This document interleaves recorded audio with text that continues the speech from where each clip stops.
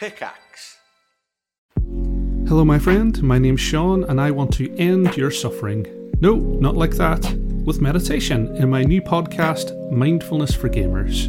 Each episode I'll take you through how mindfulness can help you to feel less anxious and frustrated and put you on the path of happiness, all through the lovely grimy lens of video games. So make time to level up your mental health and take the first step on your spiritual skill tree. Join me and subscribe to Mindfulness for Gamers right here, right now. Y'all have successfully cast the summoning spell for Dr. K. A wild Dr. K appeareth. Welcome to another Healthy Gamer GG stream. My name is Alok Kanoja. I'm a psychiatrist practicing in Boston. I'm enjoying not needing to be in formal attire during work. That's one of the benefits of working from home. Just a reminder that everything we discuss on stream today is intended to be for educational purposes and nothing is intended to be medical advice. So if y'all have a question, please go see a licensed professional and, ask them. So hope everyone's doing well. Thanks for the gifted subs, folks. I see that there's a hype train going on. Shampoo advertisement. Yeah, that'd be funny, right? So I don't know if you guys get this. We've got a lot of sponsorship requests, like a lot of, and so far we've been like pretty careful about who we take. I think we have a couple YouTube videos that were sponsored by Audible because I actually use Audible. I really like audiobooks.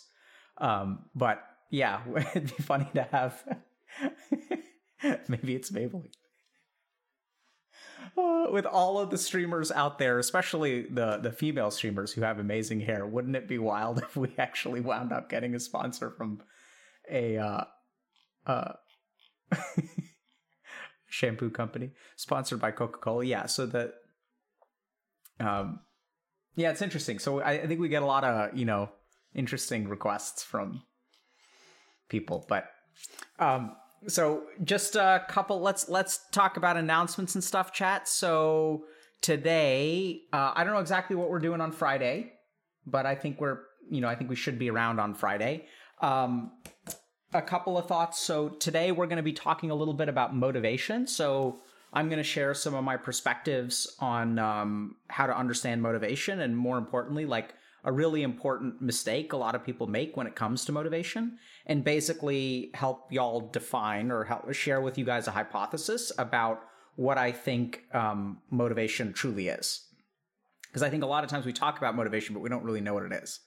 So we're going to start with that, and then we're going to do a subreddit review. So I think we've had a lot of good posts over the last week or 10 days. And so we're going to share some interesting perspectives, try to answer some questions, stuff like that. It seems like, we're just always trying to think about what y'all want and need. And, some of the things that you guys want, I don't know that we're so willing to do, because my dignity means something to me still.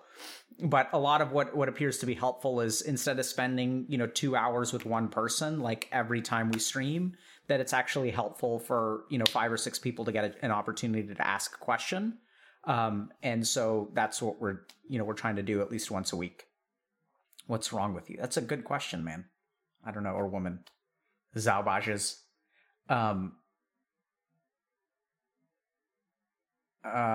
Yeah.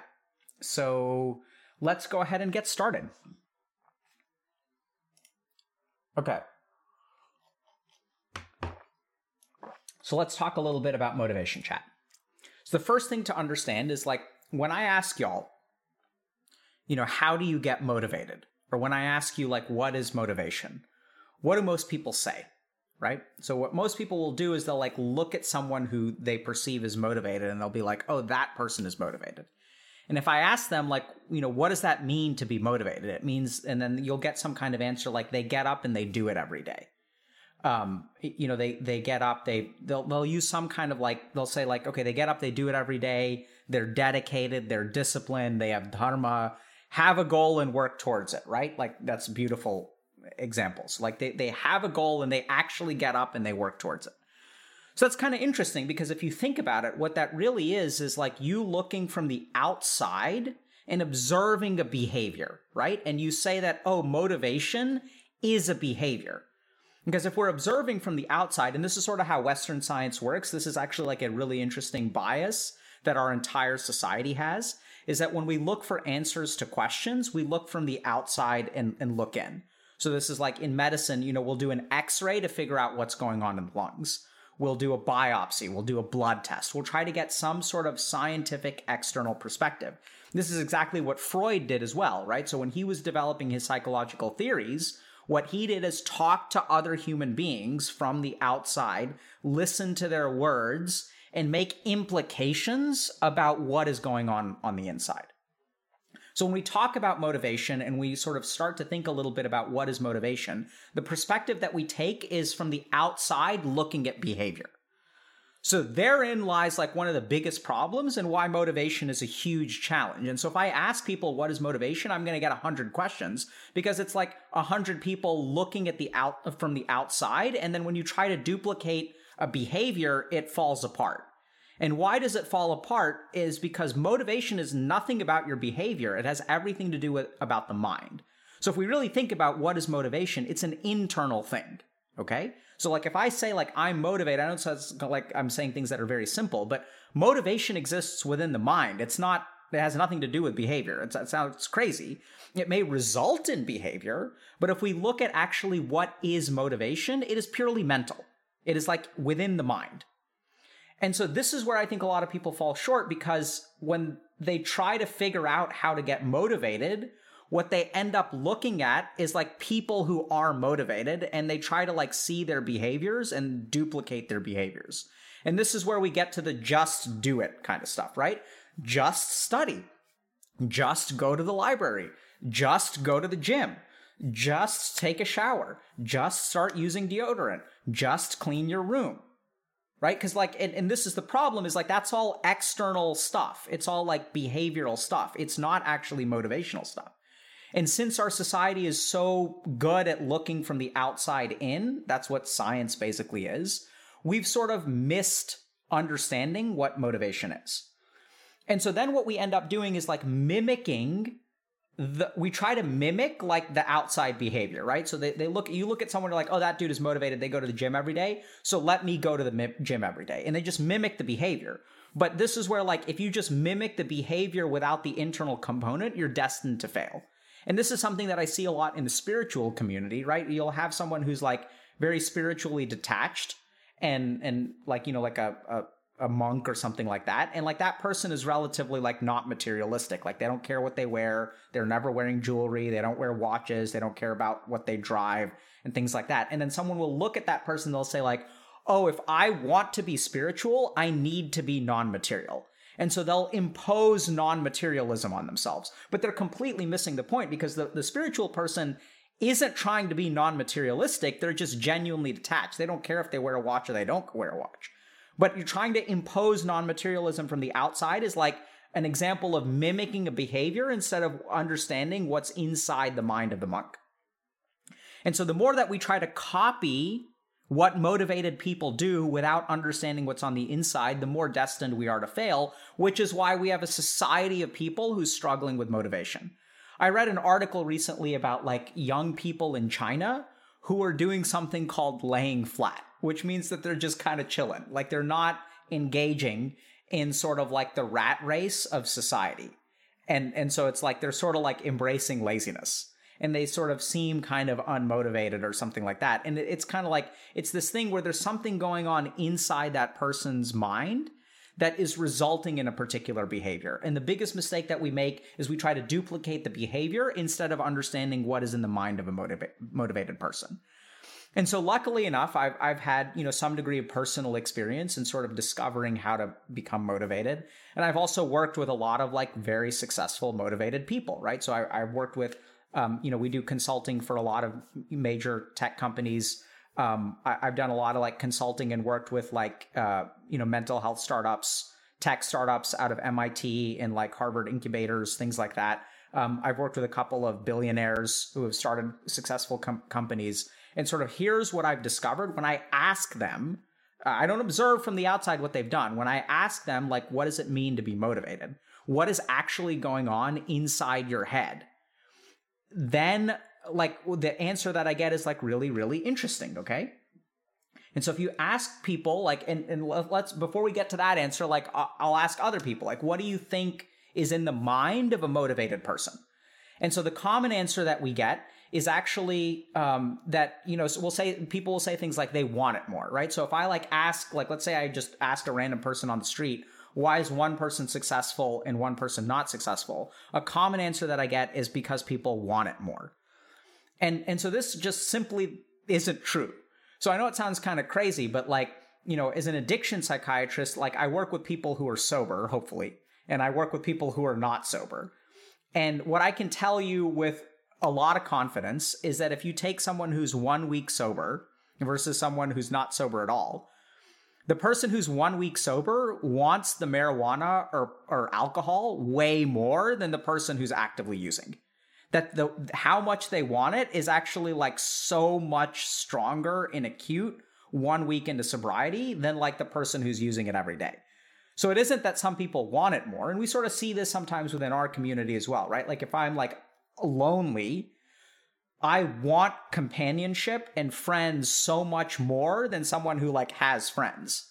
Like we see this sometimes like in places like the incel community, but let's just talk about our community as a whole. Like there's an epidemic of loneliness and everyone wants connection more than anything else, right? So wanting it more is not motivation. That's the first thing to understand.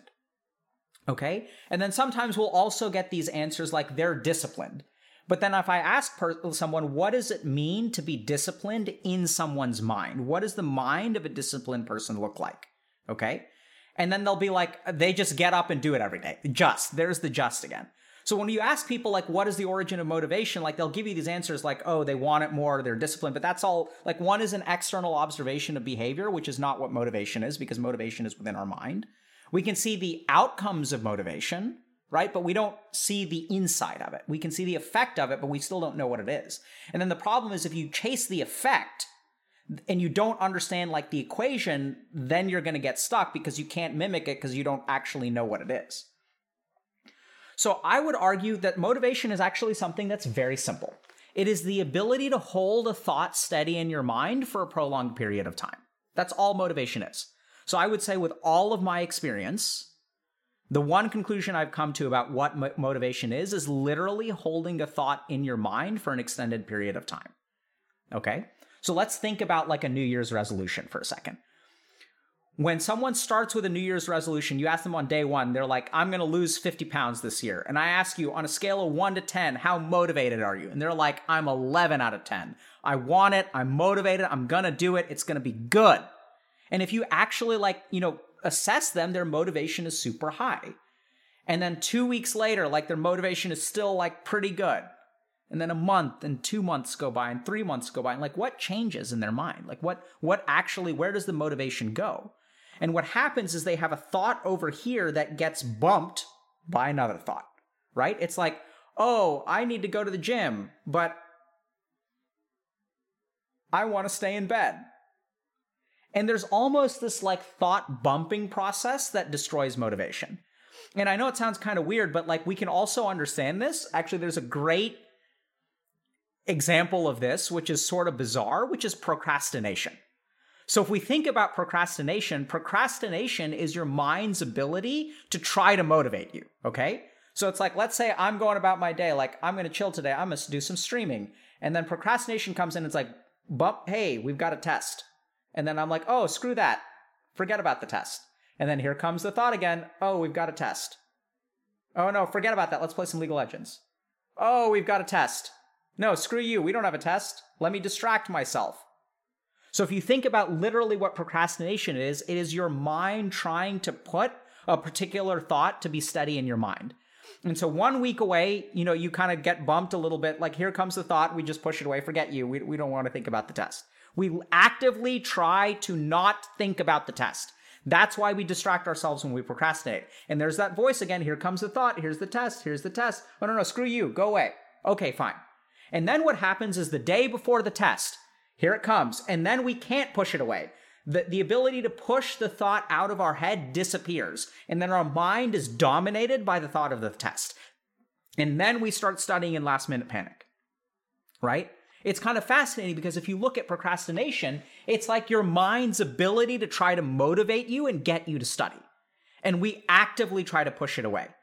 And what I find from people who are, very, very actively motivated is that they don't feel like they're disciplined. They don't feel like they're amazing. They don't wake up every day with like a fire in their belly and like, it's not like these montages from movies. It's just, they wake up, like if you ask someone who goes to the gym every day, just ask them like, what's in your head? They're like, I'm going to go to the gym.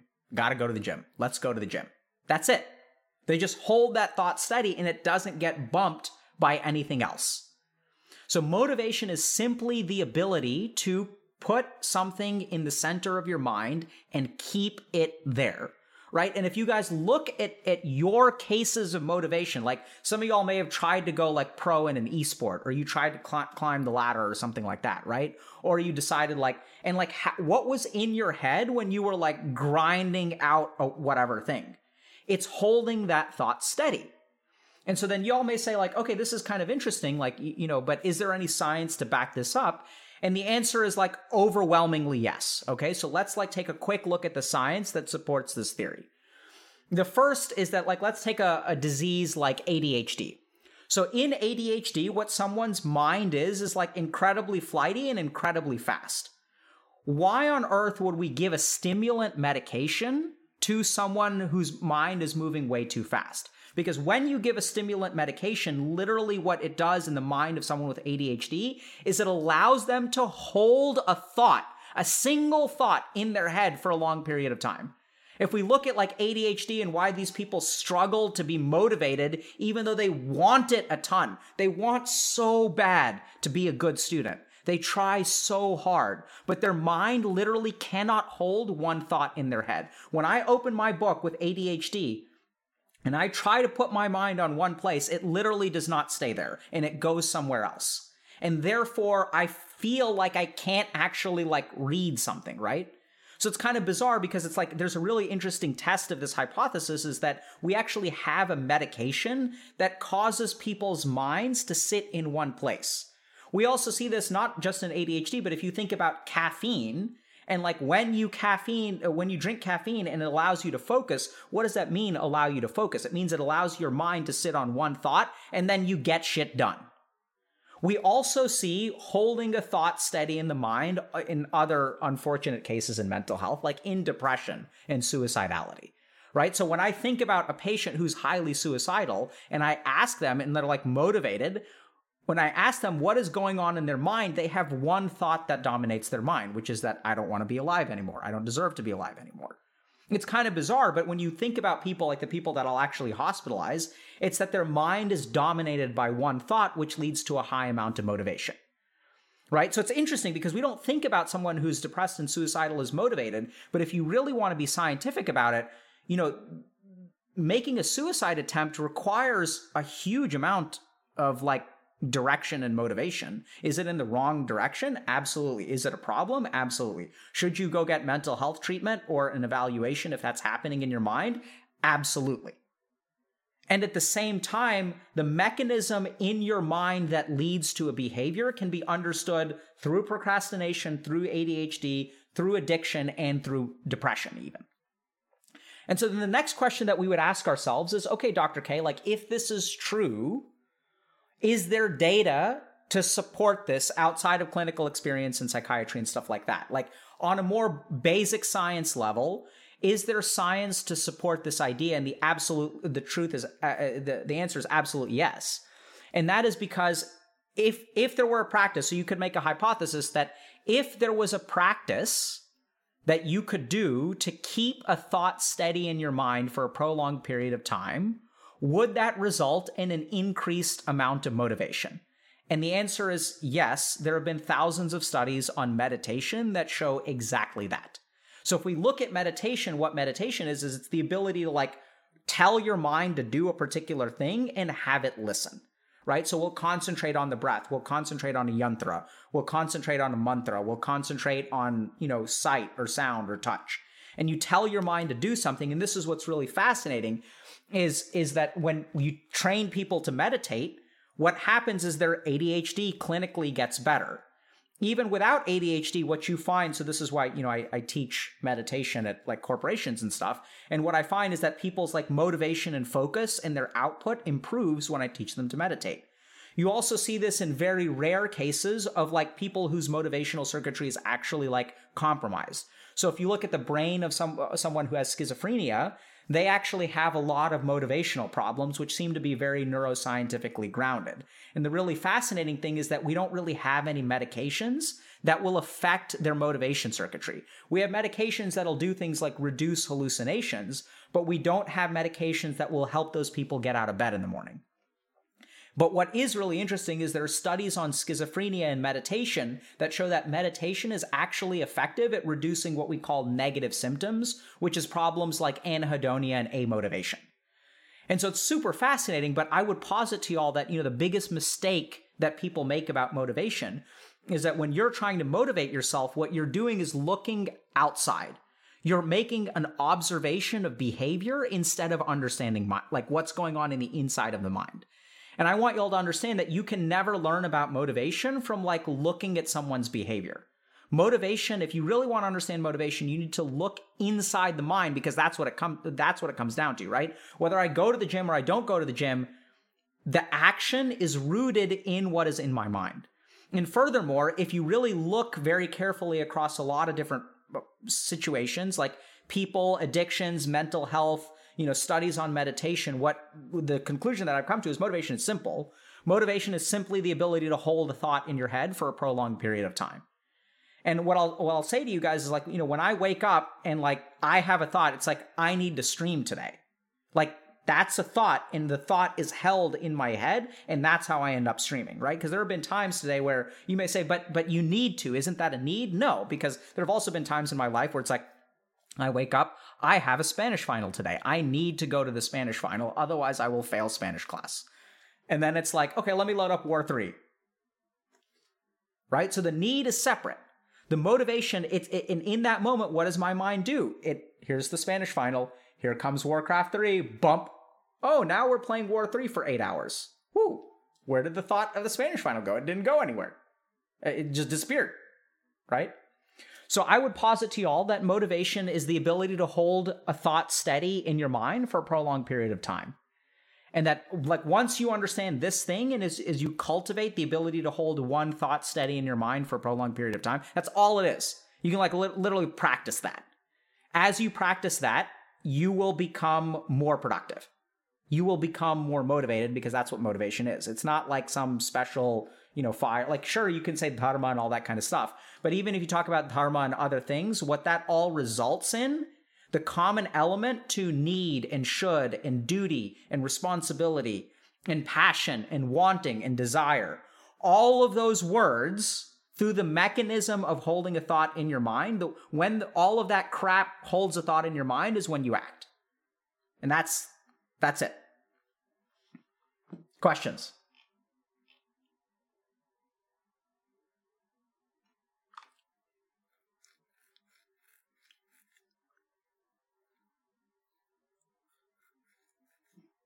Can you be motivated and actively not look forward to the work you have to carry out? Absolutely. Absolutely. Right? Because motivation is simply holding the thought in my mind. So I can like hold the thought in my mind that I have to do something today. And as long as I don't displace the thought, I don't have to enjoy it, but it'll get done.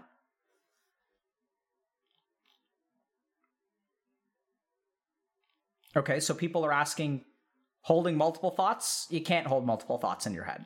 You can only hold one thought. How can I practice holding a thought in my mind? Yeah, so one meditation that I think is really, really good for that is Trataka, or fixed point gazing.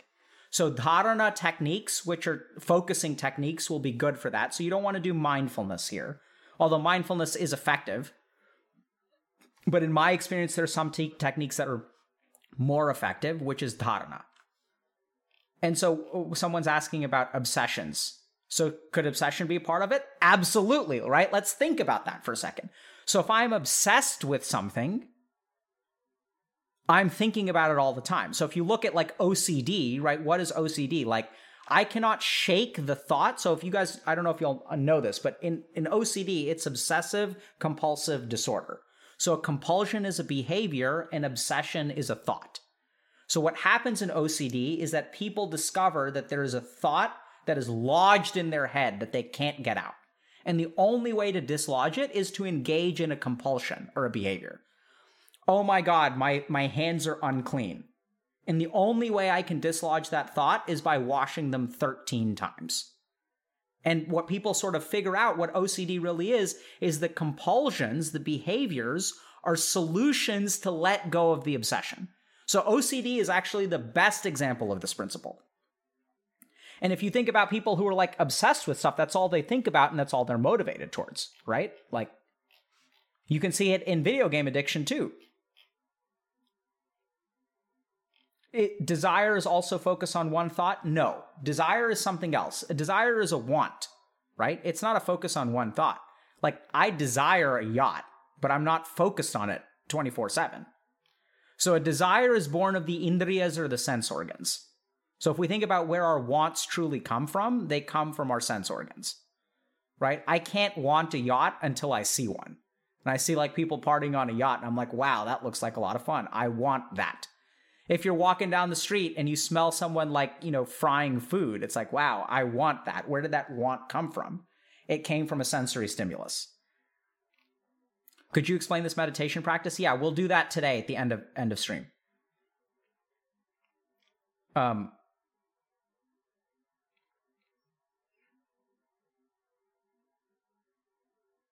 So how do you navigate life if you have good motivation but no desires? That's the best way to navigate it. Right? So like motivation is about holding particular thoughts. And here's the thing. Desires are the thing that bump the thought, right? If I want to eat healthy and then I smell fried chicken, that bumps.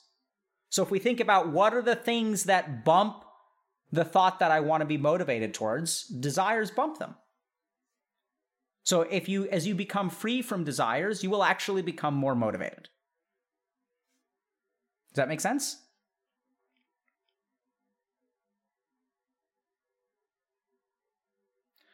Okay, how do you balance holding a single thought in your mind and bouncing between activities or being vata inclined? So it's actually quite easy, because when you are doing one thing, that is the thought that you have in your mind. So here's what I'd say as a vata. Okay, so this morning, for example, I did some writing, I did some stream prep, I saw a client, and now I'm streaming. And so if we think about what happened is when I sit with a client, that is what my mind is focused on. And then when I'm done sitting with a client, my mind shifts to something else, and that's what I hold, and I work on that. And then now that I'm streaming, this is what my mind is on. So I'm this is the thought that's in my mind. It's now it's time to stream. So you can rotate between things in your mind. That's okay. And then you're going to be motivated for that period of time. What if focusing on the thought of what I need to do gives me anxiety? Yeah, so that's a good question, but that's where focusing on the thing that you need to do does not give you anxiety. I know this is going to sound weird. So the question was, what if focusing on the thing that I need to do gives me anxiety? That is incorrect. That is not what is giving you anxiety. What is giving you anxiety is the consequences of doing it or not doing it. It's not focusing on the thing, it's the outcome of the thing that leads to anxiety. So this is the other thing. Remember, it's holding a thought steady. So if the thought that I'm holding is go to the gym, what gives me anxiety is if I go to the gym, this is the anxious thought, because it's not holding a thought steady. Here comes the anxiety. The anxiety bumps it out. People will think I'm out of shape. And then you're no longer focused on going to the gym. You're focused on what people think. This is the anxiety. Anxiety is a really powerful thing to bump motivation out of your mind. Do y'all get that? It's critical to understand this because it's so damn subtle. But it's huge to understand this. Focusing on the task is not what gives you anxiety. In fact, anxiety is what keeps you from focusing on the task. The nature of anxiety is the consequence of doing the task or not doing the task. If I don't go to the gym, people will think I'm fat. If I go to the gym, people will think I'm fat. That's not focusing on going to the gym. It's focusing on people thinking you're fat. Do y'all understand that? This is critical. Do you guys get that? Anxiety is the biggest hammer that knocks crap out of your mind. This is crucial to understand. It doesn't actually keep the thought, it keeps the consequences of the thought. Okay? Good question.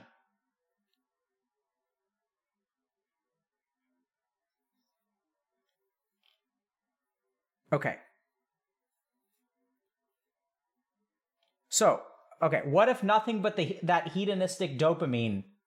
Can't think of any goal like for my life outside of the next dopamine thing. Also worrisome since I'm almost 40. So this is another good example of like a question that gets at the general topic but is missing the general point. So goals have nothing to do with motivation. Okay? Another weird thing. Right? So if you like really talk to people who are highly motivated, they're usually not motivated towards a goal. They can be. But like, people who are motivated tend to focus on the action, not the goal. So if you think about like, the best students, some of them may really want to like get a 4.0 GPA and that's what they're thinking about. But what they're really thinking about is like the task. If we think about things like flow states and optimal productivity and motivation, it's like devoting yourself to the task at hand, not the goal. And so if you're motivated, like if your motivations are based on hedonistic dopamine, like that's absolutely why you're not going to get anywhere, right? Because let's think about hedonistic dopamine for a second. So what is the relationship between hedonistic dopaminergic stuff and like this model of motivation? So what that means is that I am highly motivated towards something like, oh, I want to smoke pot. And then I smoke the pot, and then what happens to the thought? It disappears. I'm good. And then another thought comes in. Oh, now I want to eat Cheetos. And then I satisfy that thought in my mind, and then I get a dopamine hit. And then it's like, okay, let's play some games. And then you get that dopamine hit. And so if you really think about it, what's happening is you have tiny amounts of motivation towards individual tasks, which is why you call yourself unmotivated in life, because there's no central thought that you hold on to. Literally, hedonistic indulgence and dopamine reinforcement doesn't lead to what we call motivation on the outside, because you're not actually holding a thought in the middle of your mind for a long period of time. Hedonistic like dopamine satisfaction is actually like just cycling like random thoughts and being motivated towards them, right? And that's what it means. It's like, okay, now I'm going to eat this thing, and then I'm going to do this, and then I'm going to do this, and then I'm going to do this. So this is why I think like once you understand the principle that all motivation is holding one thought in your mind, a lot of these questions will start to make sense. And this is the problem, is that everyone has these questions. What about dopamine? What about anxiety? What about this? What about that? E equals MC squared. Once you understand E equals MC squared, you can take any number of test cases involving this crap, and it can all be reduced down to the equation. And the problem with motivation right now is that everyone is looking at all of these random things like, oh, there's research on dopamine, so let me go read about that. And oh, what about dopamine? What about anxiety? What about this? What about that? All that crap can be reduced down to holding a thought steadily in your head. That's it.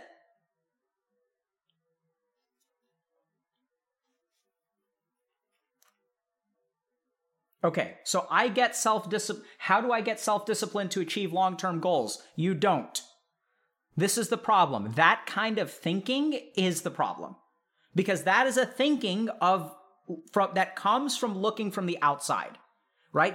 Where do you get the idea that there is a thing called self-discipline? And where do you get the idea that there is a long-term goal? Like, what is that based on? It's based on observing other people and concluding, oh, that person has self-discipline because they are able to move towards a long-term goal. But if you actually ask that person, are you disciplined? They may say yes and they may say no. Discipline is not a thing in your mind. Discipline is an emergent property. It's like flight, but it's not a feather, it's not a wing, it's not a bird, it's not a muscle. Discipline is not something that you can create, it's an emergent property from other things. And so this is the problem, is like if you set out trying to create flight, you will never be able to create it. What you have to do is create the components of flight, and then flight will emerge. A feather is not flight, a muscle is not flight, a bone is not flight. In that same way, discipline is an emergent property that you can see from the outside, but how you make it and what you observe are fundamentally different. Do you guys get that? The question is rooted in a false understanding of the thing. And it's simply like, do you guys get this? The reason no one finds self-discipline is because it's not a real thing. And everyone's constantly asking themselves, how do I get self-discipline to achieve long-term goals? And you're setting yourself up for a standard that when you don't get, you feel like you beat yourself up and you feel like a dumbass. And it's like impossible to begin with, which is why 1,000 people are asking the question and 1,000 people are failing. And then once you're dealing with that negative emotion of like, oh, look at all these disciplined people out there and like, I suck. That makes things even worse. Because then anytime you try to do something, guess what's coming? Let me go to the gym. I suck. I suck. I suck. I suck. And then you sit there at home and you never go to the gym. It's tough. This is the problem, is people don't understand the root of what motivation is. And once you understand what it is on the inside and you start to cultivate it, then long-term goals will start to get achieved. It's like, I know this sounds kind of weird, but do you guys think I have long-term goals? I do not have long-term goals. Would you describe me as motivated? Have I accomplished a lot? Sure. Do I have long-term goals? No. It's bizarre. Right? Like, what do I do? Like, I wake up and it's like, what do I need to do today? So when I ask y'all, like, why we're doing this, why are we doing this instead of talking to someone? Because we ask ourselves the question, this is like the mission of the organization. It's like, what do these people need? It's not about the law. It's not like, I know this sounds kind of weird, but I want you to just think about this for a second, right? We don't wake up at Healthy Gamer and think to ourselves, a decade from now, where do we want gamers to be? That is not the question we ask ourselves. The question that we ask ourselves is, what do y'all need now? I don't know where y'all are going to be in 10 years. How on earth, what is it? Like, I don't know, but what I know is y'all need something today. And so it's like we sit there and we ask ourselves, okay, what do gamers need? All right, they don't understand motivation. Let's do a bit about motivation. Okay, people have questions on the subreddit. Let's answer those questions. And this is what a present-focused mindset means. Right? It's like focusing on like what is your long-term goal to lose 50 pounds? Like that doesn't get you to go to the gym. Or it can sometimes. But what gets you to go to the gym is to hold that thought centrally in your mind. And for some people, it doesn't sort of matter what the thought is, as long as it gets you to go to the gym. If the thought that you're holding centrally is, I need to lose 50 pounds, and you hold it in your mind constantly, you'll be motivated. If the thought is, I need to go to the gym today, you'll be motivated. You'll go. So the goal itself is not as important as the mechanism through which the goal acts in your mind. Does that make sense? And this is the problem, is everyone is out there looking for the right goal. Like, you're thinking if you find the magical formula, then it'll sit in your mind automatically. Right? You're trying to, but you just need to get it to sit in your mind. Like, practice that. That's what Trataka is. Okay? Yeah, this is a good question. So Revelation V asks, what does need to mean? Exactly. What does that even mean? Right? Foraging. Now we're getting good questions. So do you guys notice these questions are now like on a different frame? So force holding the thought? Absolutely. Force holding the thought. Yes. Hold that thought in your mind. Let's go to the gym. Let's go to the gym. So if you're telling yourself that thought, notice what happens in your mind. It's going to be assaulted from all sides by all kinds of thoughts. I don't feel like it. It's too hot. It's too far. It's too long. I'm so out of shape. People will think I'm dumb. There's the thought. And what happens when you go to the gym? When you go to the gym, that's a test case of when that thought does not get bumped. And when you don't go to the gym is when it gets bumped by one of those things. Right?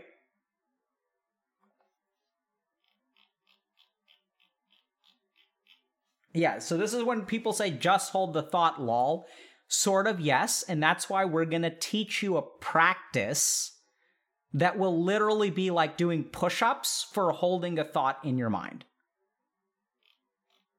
It will train you to do that, right? And this is the problem, is like we don't have a training for motivation, but we absolutely have a training to hold a thought in the mind. Congress. Hold the thought, pay attention. So this is what I want y'all to do, chat. There's 2 meditations here. One we're going to teach you guys in a little bit. Or should we just do it now? You guys want to meditate now? Maybe we can do it now. So first meditation is pay attention to yourself. And notice what happens when you have a goal. Let's do it now. Okay, we'll do it now. So when you have a goal, meditation number 1. So I'm going to give you all an inquisitive meditation and a practice meditation, okay? So when you have a goal in mind and you're looking for motivation, notice the thought that would get you to go, and then notice what happens to it. Don't even try to hold it at first. Just notice what happens to it. Right? Because if you try to hold it, then what's going to happen? Oh, like, I need to go to the gym. And then you're like, oh my God, I'm trying so hard to hold it. I'm trying so hard to hold it. I'm trying so hard to hold it. I'm trying so hard to hold it. It's not actually thinking about the gym. Or, I need to go to the gym. Oh my God, I'm so dumb. I can't hold it. I can't hold it. I can't hold it. I'm so bad at this. I'm so lazy. I'm so undisciplined. Not even holding the thought. Weird. Pay attention. So understand first, chat. Open up that user manual. Look at the FAQ of your mind and learn about yourself. Second thing, Trataka. Okay.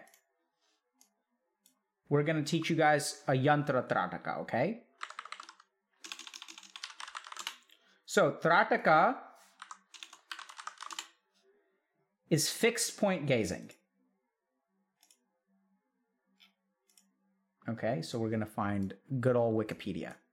So what I'm going to teach you guys to do, what we're going to do is we're going to like stare at something, and we're going to like look at it without blinking. Okay, so what I want y'all to do is I'm going to show you a picture, and I'm going to instruct you to look at the middle of the picture without blinking.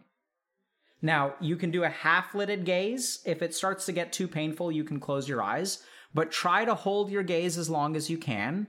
Your eyes will start to tear up a little bit, which is totally fine. That's actually like a good thing. It's going to lubricate your eyes if they start to dry out. We're going to keep our eyes open for about 60 to 90 seconds. If you need to close them before that, that's totally fine.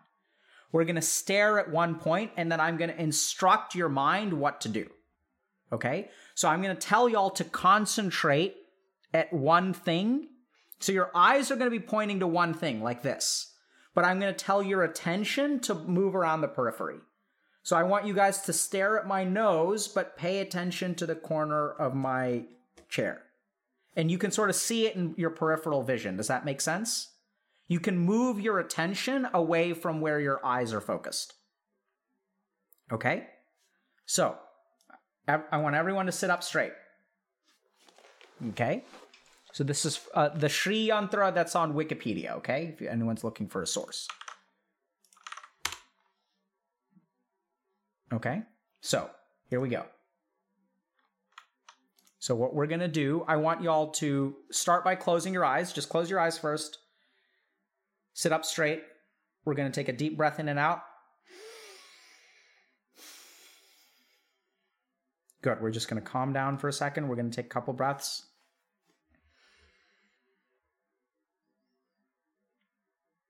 And now, I'm going to ask you to slowly open your eyes and stare at the red dot right in the center. Okay? We're not going to blink now.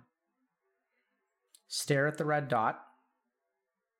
Focus on it. Look at it, look at it, look at it. We're going to just focus on that red dot. Your mind will be distracted by the sensations of not blinking, so that's okay. Just keep looking at the dot. Try to return your attention to it. Squint if you need to. Oh, I haven't done this in a while. I'm out of practice. Woo. Okay. Just look at the dot. Gently, gently now. Gently. Relax. So notice that as you let the tension out, it becomes easier to look. Deep breath in and out.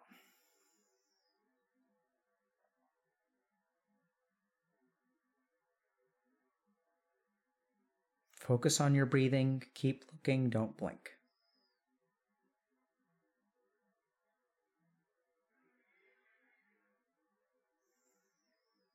Okay, now as you stare at the red dot, I want you to focus on the yellow triangle around it. Don't move your eyes, but let your attention move to the yellow triangle. And after a breath, go to the green triangles around that. Remember, we're not going to move our eyes, but move your attention outward. Expand your attention. And then expand outward to the black triangles.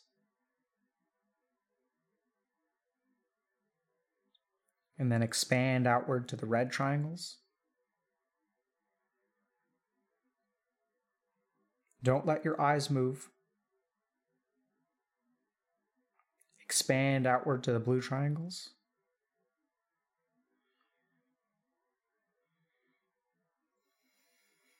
Nice deep breath, subtle.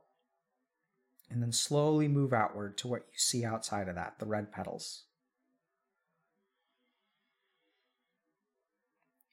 And then the yellow petals. Take a deep breath in. Close your eyes. Feel the relief and notice the after image. Look at the center of the after image.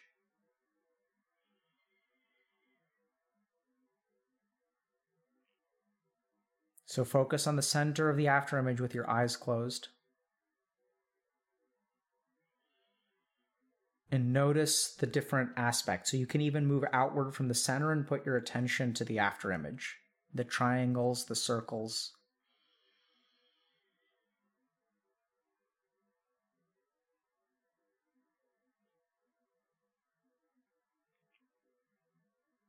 Then you may even notice it's like hard to hold on to the image. But you can almost relax a little bit and it'll float to the surface.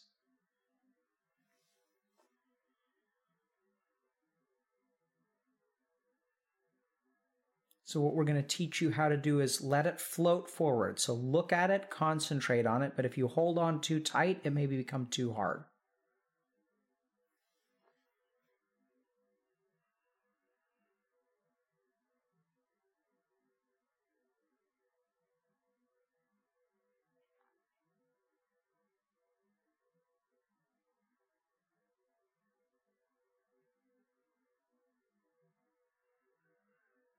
All right. Now put your hands together in front of you. Rub them together. Rub, rub, rub, rub, rub, rub, rub. And then cup them over your eyes.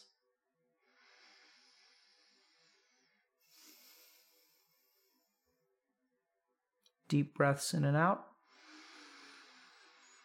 Now slowly open your eyes and let your eyes come down. Let your hands come down.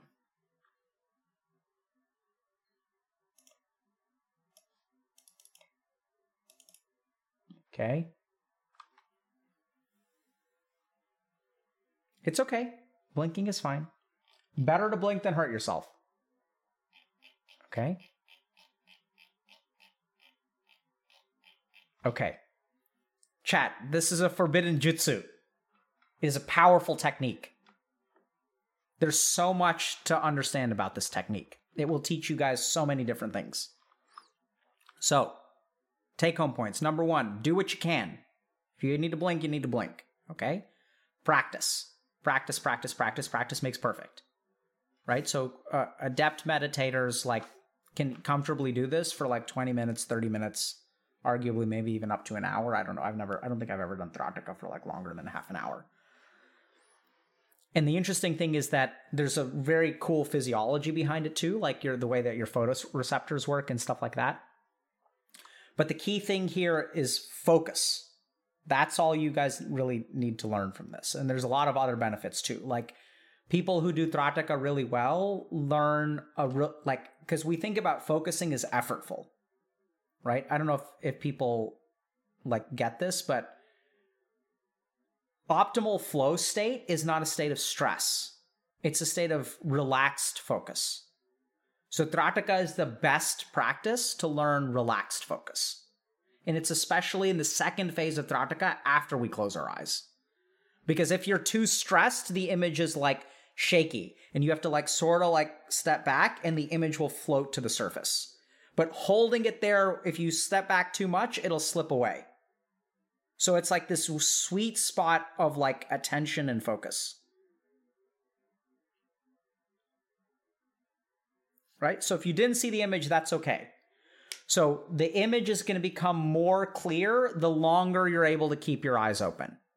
Okay? And there's a physiologic reason for that. And it has to do with the way that your I think rhodopsin is the pigment, exhausts in your eyes and how it needs to get replenished.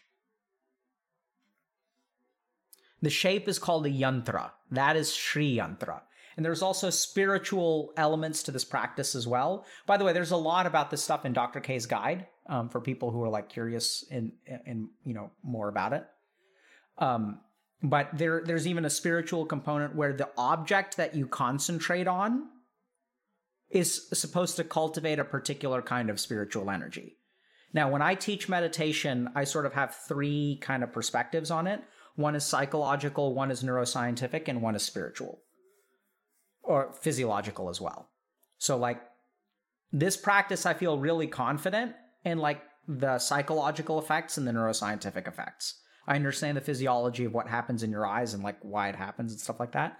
The spiritual stuff, I personally place value in, but you don't need to. People are curious about that. We can teach you guys about different kinds of yantras and cultivating, cosmic energies and all that good stuff. But let's set that aside. So let's just be a little bit scientific today and focus on the psychological and experiential aspect, and also like the neuroscience of how meditation helps motivation. So someone's asking, why does this help motivation? Because we just explained that motivation is the ability to hold one thing in your mind for an extended period of time. And this is the practice that's basically like push-ups for that. Okay? All right.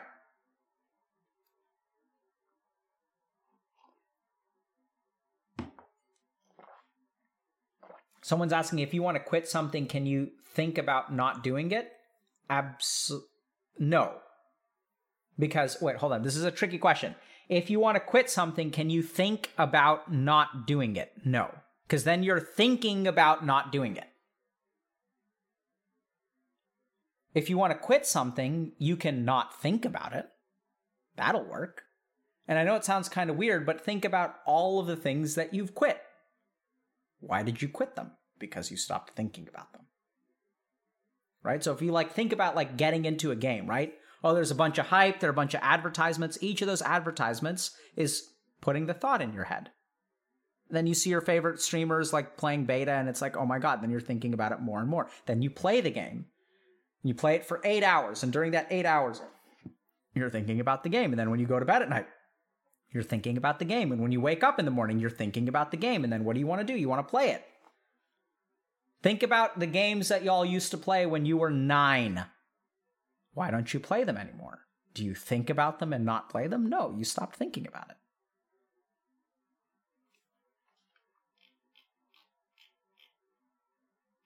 Right? Why do we stop playing games, chat? Because we stopped thinking about them.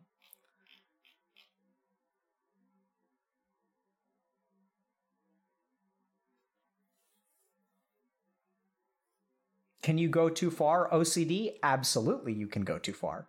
And that is exactly what OCD is. I don't know if someone's joining late, but we literally talked about OCD. So check out the VOD, I guess.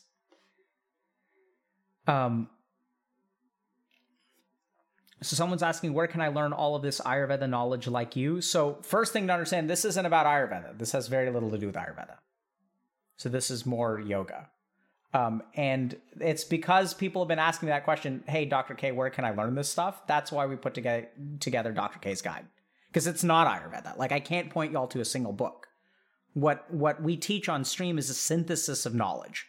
It includes all the... Oh, hold on, let me think of it. It includes all the crap on the bookshelf, right? There are books on Ayurveda, there are books on neuroscience, there are books on psychology, there are books on yoga, there are books on meditation, there are books on Buddhism. We try to put it all together for you. I'm done with my part of the guide. I was highly motivated for a long period of time, even though it was obscenely painful and tiring. But I'm done. So now it's in post-production. Need a reading list? Yeah, I know. It's tough. I'll work on that.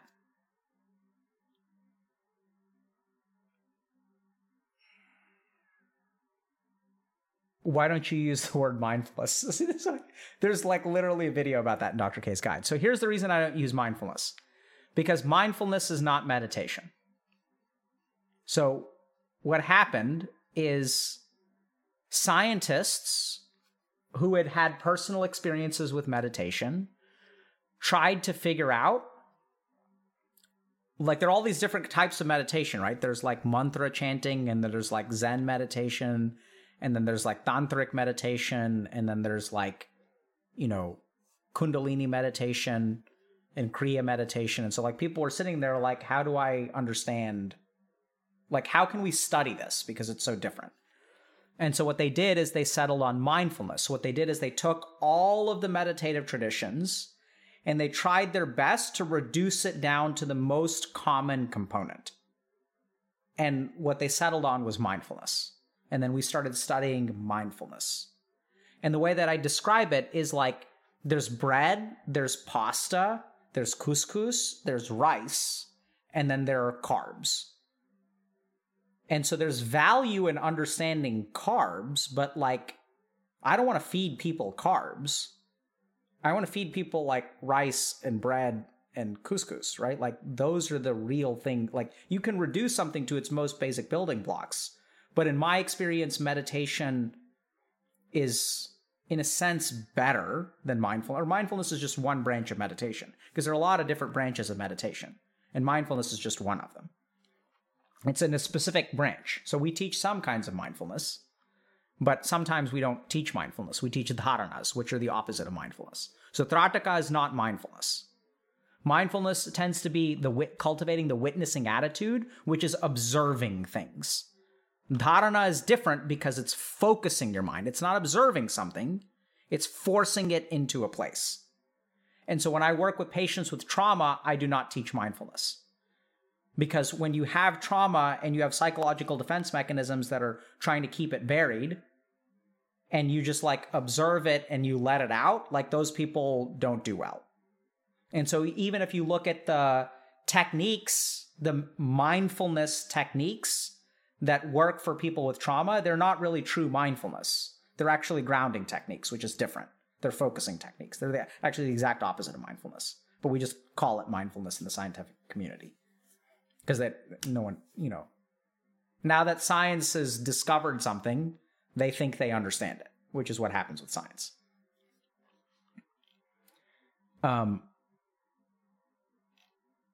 Yeah, hopefully the guide will come out in August. Okay.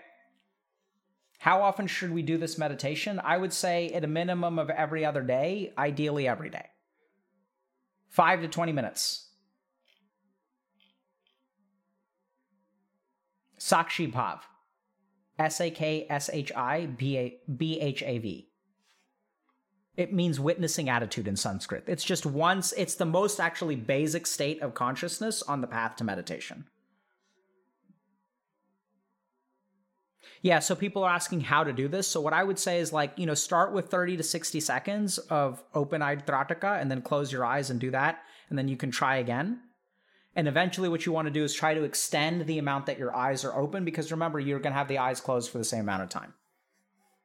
So like, if I can hold my eyes open for 90 seconds and then I keep my eyes closed for like another 90 seconds or 2 minutes or 5 minutes, that's fine. And then over time, you want to work your way up to 20 minutes of total practice.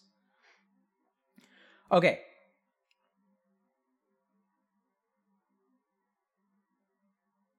So we've got a bunch of questions on Loretitz, which we got to get to, chat. So we're 1 hour in.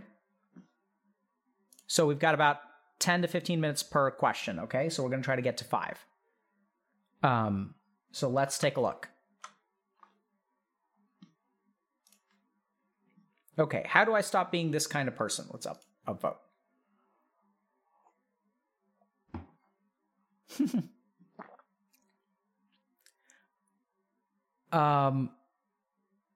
Yeah, hold on. Let me think about this. So how do I stop being this kind of person? Whenever I have something coming up later in the day, I can't relax until it happens, even if it's just meeting up with a friend. I hate how I have an appointment at 4 p.m., so I can't do anything all day type of person. Let me just think about how to answer this for a second.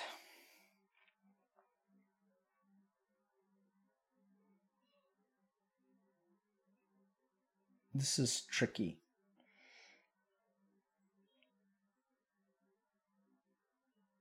So if you're the kind of person who has an appointment at 4 p.m. and can't do anything all day, the challenge there, or the weakness there, is that for your mind to be relieved, the event has to be over, right? You can't detach from the event prior to it occurring.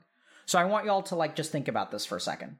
So in the mind of this person who has an appointment at 4 p.m. and can't do anything all day, they wake up in the morning and then their mind is squeezed by that thought. I have to do something at 4. I have to do something at 4. I have to do something at 4. And then what these people have learned is that after the 4 p.m. appointment, then you don't have anything at 4, and then the mind relaxes. And so in order for your mind to have space for other things, it can't be occupied by one thing, because your mind can only have one thought in it at a time. Okay? So if your mind is fully occupied by your appointment at 4 p.m. and you don't have time for anything else, you can't think about anything else, then the solution is to actually train yourself to kind of let go of that thought, right? And so then the question becomes, okay, well, how do I do that? So we just taught y'all in Trataka, so that's actually a good way to because if you think about what Trataka is training your mind to point where you tell it to. So if I train my mind to concentrate on this, if I'm looking at this, and then my mind, because if you think about the process of meditation, I'm going to tell my mind, I'm going to sit here. And then the mind is but let's go over here. Let's go over here. Let's go over here. Let's go over here. But I train my mind and I tell it, no. We're going to sit here. We're going to sit here. We're going to sit here. We're going to sit here. So one thing that you can do is literally train your mind how to focus, which we kind of just did. The other thing that oftentimes happens when there is a 4 p.m. thing that you can't think about, it has to do with the consequences of that thing. Okay? So what you need to you're trying to not think about your 4 p.m. appointment, whereas what you really need to let go of, and it's hard to let go because that's not actually what you're holding on to. You're not thinking about the appointment. You're thinking about the consequences of the appointment, right? So what I would do is sit down and think to yourself for a second about why is thinking about this so important to me? What is it about this that makes me not be able to think about other things? And then what you'll inevitably find is because the consequence of that appointment is so important. So it may be a really important appointment. And it's kind of interesting because what you're doing is you're relying on your circumstances to dictate where your mind goes, which kind of needs to be, you can train it to do otherwise. But I don't have so you can train your mind. I think the second thing to think a little bit about is, the consequences of the thing, which is actually what you're attached to. But I feel there's a better answer somewhere there that I'm not really able to suss out right now. Release date is hopefully in August, chat. Okay. Let me think about this question for a little bit. Okay. Dr. K, what do you struggle with? You were AOE healing tons of people, but you were so busy helping others that you never took the time to explain what you struggle with in a video? What do you struggle with? Oh, chat. Okay. Let's try to understand something, okay? So, the truth is I don't struggle much. And the reason I don't struggle much is because I figured out how I work. So so this person is saying I spend so much time thinking about other people, why don't I share because I figured out what works for me, right? So I struggled a lot before. And I'll give you guys just an example. So like before I understood that I was a Vata and I started crafting my life around being a Vata, before that, I used to struggle a ton. Okay. So like, just to remind people, Vatas are people whose minds are like the wind. So I get distracted easily. I get bored easily. I get excited easily. And what I found is that like, that was really challenging because the world does not support people who are creative, distractible, excitable, and like shift, right? The world, our current society is structured to support people who are like focused, driven, ambitious, and like consistent. That's what matters to people, right? Like if you look at school is about 8 hours a day, followed by studying. A degree is gained over 4 years. And so when I went to college, like I got super excited about stuff. So in my first year of college, I ran for student government. I joined a bunch of clubs. I joined a frat. I took Spanish and Japanese as language. I took a philosophy class. I took a chemistry class, failed most of those classes. And so like I was so excitable and distractible that I kind of wanted to do everything. It was cool. And it sucked. I failed at all of it. And so then what started to happen is like as I started to fail at things, I got like more stressed out. And it was really easy for me to drop stuff too. So on the one hand, I'm excited by Japanese class. And on the other hand, like I'm doing bad in Spanish class. So let me just quit Spanish and do Japanese. So I was like, it was really easy for me to be a quitter. And college was this kind of environment where like, it doesn't reward people for being quitters. Duh. Okay. And so for a long time I struggled, and like I struggled bad and was like, I imagine super depressed in retrospect. Like, felt like I was failing life and stuff like that. And then I went to India. Like, so this went on for 2 years, failed a bunch of classes, had like a 1.5 GPA or something. Managed to pass something here or there. So it wasn't like a 0, but like got a couple of C's, a D here or there, maybe a B. I don't think I got a single A in my first 2 years. And then, I went to India, and then someone was like, yeah, like that sounds like there's one piece of the story that's missing. So then as I struggled, I went to my dad and I asked my dad, I was like, hey, like, I need help. Actually, I didn't ask him. He was like, you're doing too many things. You need to stop doing stuff. So he's like, stop doing student government, stop doing your clubs. So I did all that. And I was like, okay, I'm doing too many extracurriculars. I just need to focus. He was like, just focus on your studies. And I was like, okay, Dad. So I cut everything else out. Same result. And I was like, oh my God, I'm so dumb. And then he was like, okay, just focus on your studies. So I was like, you know what? If I can't handle 5 classes, I'm going to take 3. So I cut down to half a normal course load. Same result. And then I went to India. And I was like, this doesn't make any sense. I was trying to do too much. So if you're trying to do too much, the solution is do less, right? So I went to India, and one of my teachers was like, that's a terrible idea. Oh my God, you're destined for failure if you just do one thing. You're going to get bored. And I was like, wait, what? And so what my friend or teacher, what they told me was that like, you're a Vata. And so what that means for your temperament is that like, you're going to get bored easily. So like you need to have 3 or 4 different things that you do where you can switch from one to the next. So like when you get bored, the next thing's ready for you. But the cool thing is by the time you get to thing number 3 and you get bored of that, you can get excited about thing number 1 again. And thing number 1 will be fun. And I was like, oh, fascinating. So what I did is like structure a life where, like I understand my temperament. And once I understand my temperament, I can structure the life to be aligned with my temperament. And so now I sort of don't struggle much. Do I make mistakes? Yes. Is my life hard in some ways? Yes. Do I deal with what on paper seems stressful? Like, absolutely. But I think the key thing about like not struggling is like understanding like what's your temperament. So as a Vata, like the key weaknesses of Vata that will cause you to struggle is that first of all, you exist in a Pitta society. So what that means is that like people are going to be more ambitious than you, that people are going to be more dedicated than you. But what you bring to the table is like creativity, excitement, spontaneity, and like being dynamic. So the cool thing is that like when a crisis happens, Vatas are awesome. because they learn fast, so they can deal with things. They can manage a bunch of different stuff coming at you. Whereas Pittas are like, I need a system to deal with this, or this does not work in the system. And we can kind of see this, right? Like they're going to be like, this may be a random example, but so when like the Me Too movement was happening in universities, they were like really slow to respond, right? Because they had their system. And like the Me Too movement like didn't jive with their system. And so they couldn't deal with it.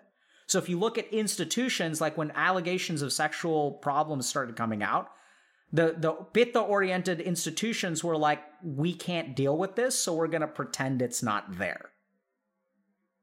Meanwhile, you look at Twitter, where Twitter is super Vata. So Twitter like could handle the Me Too movement like that, right? Like Twitter is adaptable, it's dynamic, it has a short attention span. And so when something like the Me Too movement arises, Twitter can respond to it very quickly. So it's not that being ambitious and disciplined is better. It's that most of our structures are designed to be that way. And furthermore, that makes certain weaknesses in those structures. And if you look at the companies and institutions that responded to the Me Too movement better, they're the ones who had dynamic leaders who were a little bit more Vata. And they're like, okay, we have to throw our current playbook out the window and let's figure out how to deal with this crisis now. And I've seen this in startup consulting too, where like, if you've got like, people who are too Pitta will like not be able to deal with a dynamic environment and they'll start to fall apart. And then for people who are Kapha, Kaphas tend to be like slow and methodical. So if you're a Kapha, like in a Pitta environment, what you'll sort of find is that other people are like lobbying for promotions and they're gunning, right? Like they're ambitious. And you're like, oh crap, like maybe I should be more ambitious. It's not like you're all over the place and you're scattered. You're just kind of like, you're kind of chilling. Like you like your job, you're dedicated at your job, you care about your job, but other people are like fiery. They're like, I want to get promoted. I want to do this. I want to do this. I want to do this. And Kaphas are sort of like, I'm actually okay doing this. And should you advocate for a promotion? Like, absolutely, right? You have to learn how to be a little bit more Pitta. But what's the other advantage is like, if you're a Kapha, like in a Pitta, if you have a company full of Pittas, everyone's going to fight. Right? Everyone's going to be lobbying at the promotion and be like resentful towards each other and crap like that. Whereas like Kaphas will be like a stabilizing influence. So I think the key thing, the reason I don't struggle is because like I've sort of figured out like how I work. And that's why I try to explain like, my whole ethos is like bros or women, whatever, everything in between. Homies, let me explain something to you.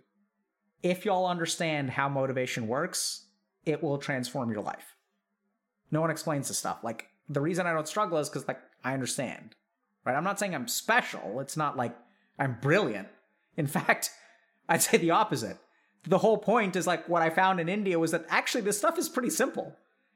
It's just, we don't teach it, right? Like, we don't teach this stuff.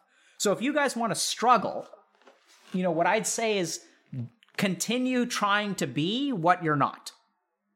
And if you want to not struggle, understand who you are, understand your strengths, understand your weaknesses, understand the environment that you're in, and try to tailor your life to adapt to where you are. Right? So this is where, like, as a resident, for example, like, I would write when I was on call. So other people will be on call, and I was like, this is cool. I'm here for 24 hours. Like, I can see a patient, and I can write. And so, like, I wrote 80,000 words over the course of like 6 weeks and wrote a nonfiction book about video game addiction. And it was like, just did that in 6 weeks. So that's something that a Vata can do. Now you ask me to write something like, Game of Thrones, and like, I don't have, like, it takes a Kapha to write Game of Thrones, and like GRRM seems pretty Kapha to me. It's like this long marathon of like, I can't write that.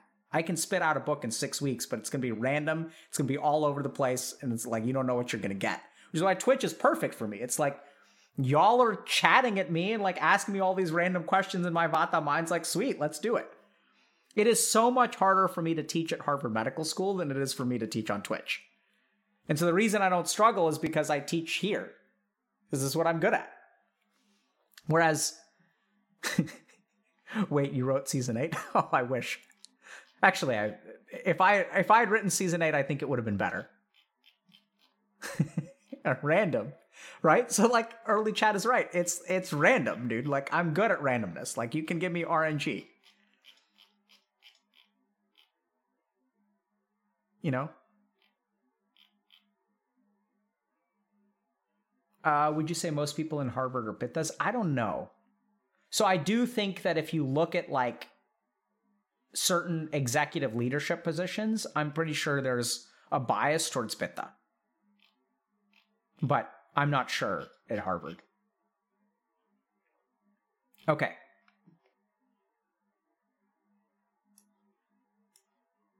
We should just crowdsource season 8, dude. Like I've seen so many like fan, like it would be better if like the best season 8 fan theory that I thought was like, there was this thing about, okay, I shouldn't say it because spoilers, but okay. So spoilers. All right. If people haven't seen it.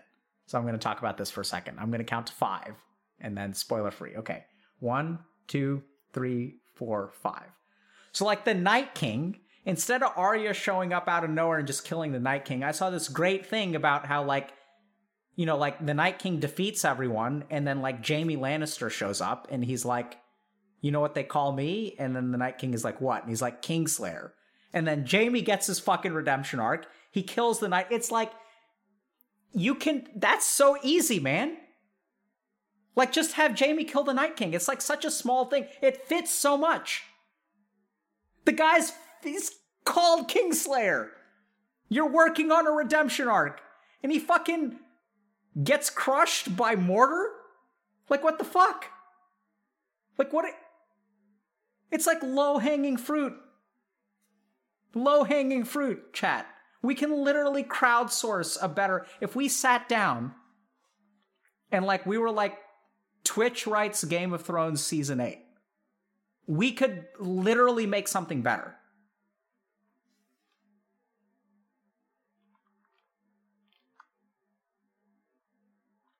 Whatever. So I see lots of people saying Jaime sucks. Jaime should have killed Cersei instead of the Night King. Like, what? Like, any of that would have been better than... You know, there's so much character development about, like, Jaime not being a Lannister and, like, growing, you know, something. Like, he's changing, right? And then he just, like, runs Cersei at the end and they just both die. Like, what the fuck?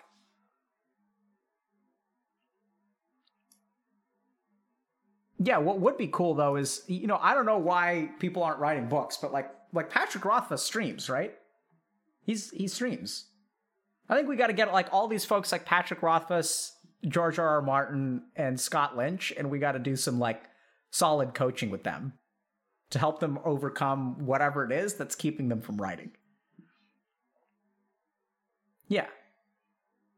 Right? Like, let's start a group for writers who have books that we want to read and use our power for good instead of helping y'all fuckers put your lives together. Like, who the fuck cares about that? Let's get Wins a Winner. Let's get that stuff out there. Like, whatever it takes. We'll teach them how to meditate. We'll teach them how to focus. We'll teach them how to overcome their internal, you know, like, fears. Like, because there's a lot of stuff. I've actually worked with successful artists, and there's stuff there, right? Like, because success can be, like, one of the most paralyzing things, because when you're writing your first book, right? I can only imagine. Like, when you're writing your first book, it's like, you just have to write it for you. It's the story that you want to tell. And we see this a lot, actually, in our content creator program, is that the bigger you become, the more creatively constrained you become. It's kind of weird. Because then what happens is, like, there's something that the people want from you. And the formula that you use to create the first thing was not giving people what you want. It's giving people what was in your heart. And the more successful you become, the more your mind gets caught up in giving people what they want because they liked so much about what was in your heart. And then it gets really, really challenging because it gets hard to access this in here because you don't know if people are going to be satisfied with it. And the more that you start caring about the people, the worse your art becomes. And so it's weird, but it happens and it's challenging.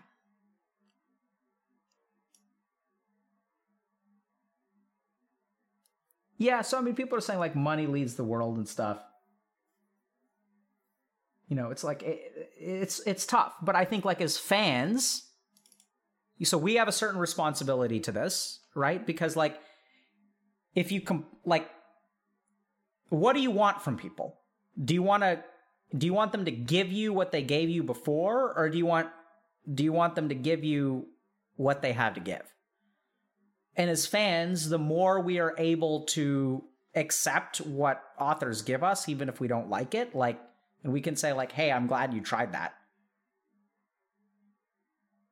And you know, like, we're glad you gave us this anyway, even though it's not my cup of tea. Like, thank you. It's not my favorite, but I'm glad you did it, and I'm glad you innovated, and I'm glad you tried.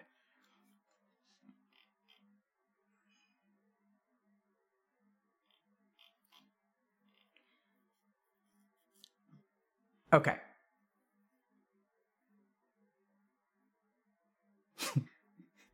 Don't feed Negan. I have a weird issue, Dr. K. Lately, when I tune into your stream, when we touch on something that might be relatable to me, I start getting kind of anxious. How do I fix that? You don't fix it. You feel anxious, and then you ask yourself, why am I feeling anxious? Where is this coming from? Right? Like, you understand it. Like, this is the thing. If you guys want to not struggle, understand. Right? Think about like all of the games that you play where you don't understand the mechanics, and like what happens? You struggle. And once you understand the mechanics, it's like, oh, this is how this works. So I play some Dota, and I'll tell you that the place that I struggle the most is Dota.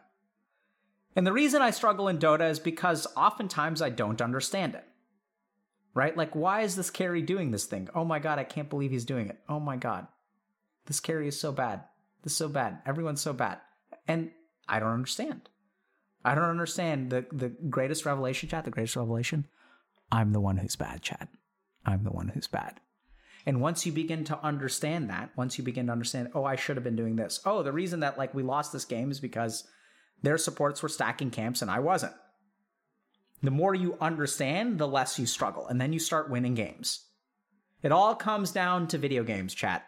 All lessons of life can be learned. So what should you do when you come in here and you feel anxious? Let yourself feel anxious. What's up with that? Don't try to make it go away. Try to understand where it's coming from. That's the biggest problem of our society today. We're so hell-bent about trying to make things go away instead of understanding where they come from. If you talk about like, you know, like I'll see this a lot. We just love to hate whatever the hate of the week is. We hate something every week as a society. You know? And it's like, I saw this a lot. Like, I still remember, like, talking to... So when Trump won the U.S. election in 2016, like, people, you know, in my residency program were very upset, which is understandable. A lot of people were really upset. And, like, everyone was talking about... Like, everyone loves talking about how Trump supporters are idiots. But, like, my point is, like, do you guys get that, like, a bunch of people voted for this guy? And, like, what are they thinking? You can't just call them stupid. Because there's something there that is causing these people to vote for this person. If you guys really want, like, things to change, we need to understand those people instead of calling them stupid. And we see the same thing. It's like, oh, my son is addicted to video games. He's such a waste of space. It's like, try to understand him. That's what we tell our parents that come to our program. Like we'll get this often where parents will be like, my kid needs to be in your coaching program. I'm like, does your kid want to be in my coaching program? No, he doesn't. Why do you think your kid needs to be in our coaching program? Because he's wasting his life. Okay, so like, we're happy to take him if he wants to be there, but if he doesn't want to be there, we won't take him. What we'd love to do is take you. He's like, I don't need coaching. He's the one with the problem. I'm like, okay, in my experience, the parents who think that way are the ones that benefit the most from our coaching program. And like half of them will be like, no, I don't need nothing. It's my kid that's the problem. And the ones that show up are transformed in 12 weeks. They're like, wow, I never realized. Yes, that is why you were struggling. And once you realize, the struggles will stop. Okay? All right. We got to do more stuff. Oh my God. Okay. How to know what to fix and change versus accepting who you are. I know Dr. K talks a lot about not trying to be someone you're not. But how do you know what you should change about yourself versus accept? If I'm not happy with who I am, should I try to change or should I learn to accept myself? Okay. Let me explain something to y'all. Really simple. Accepting yourself has nothing to do with not changing. Where on earth, and I don't blame this person, but where on earth as a society did we say that once you accept something, that's the way it is forever? This is the biggest problem. Do you guys get this? Like, this person was conditioned to think that accepting yourself means not doing anything. And like, this causes so many problems, right? Like, if you can't accept me at my worst, you don't deserve me at my best. Therefore, I'm going to be a bitch half of the time, and if you don't like me, I'm going to feel self-righteous and call you selfish. It's your fault that you can't accept me. I don't need to change.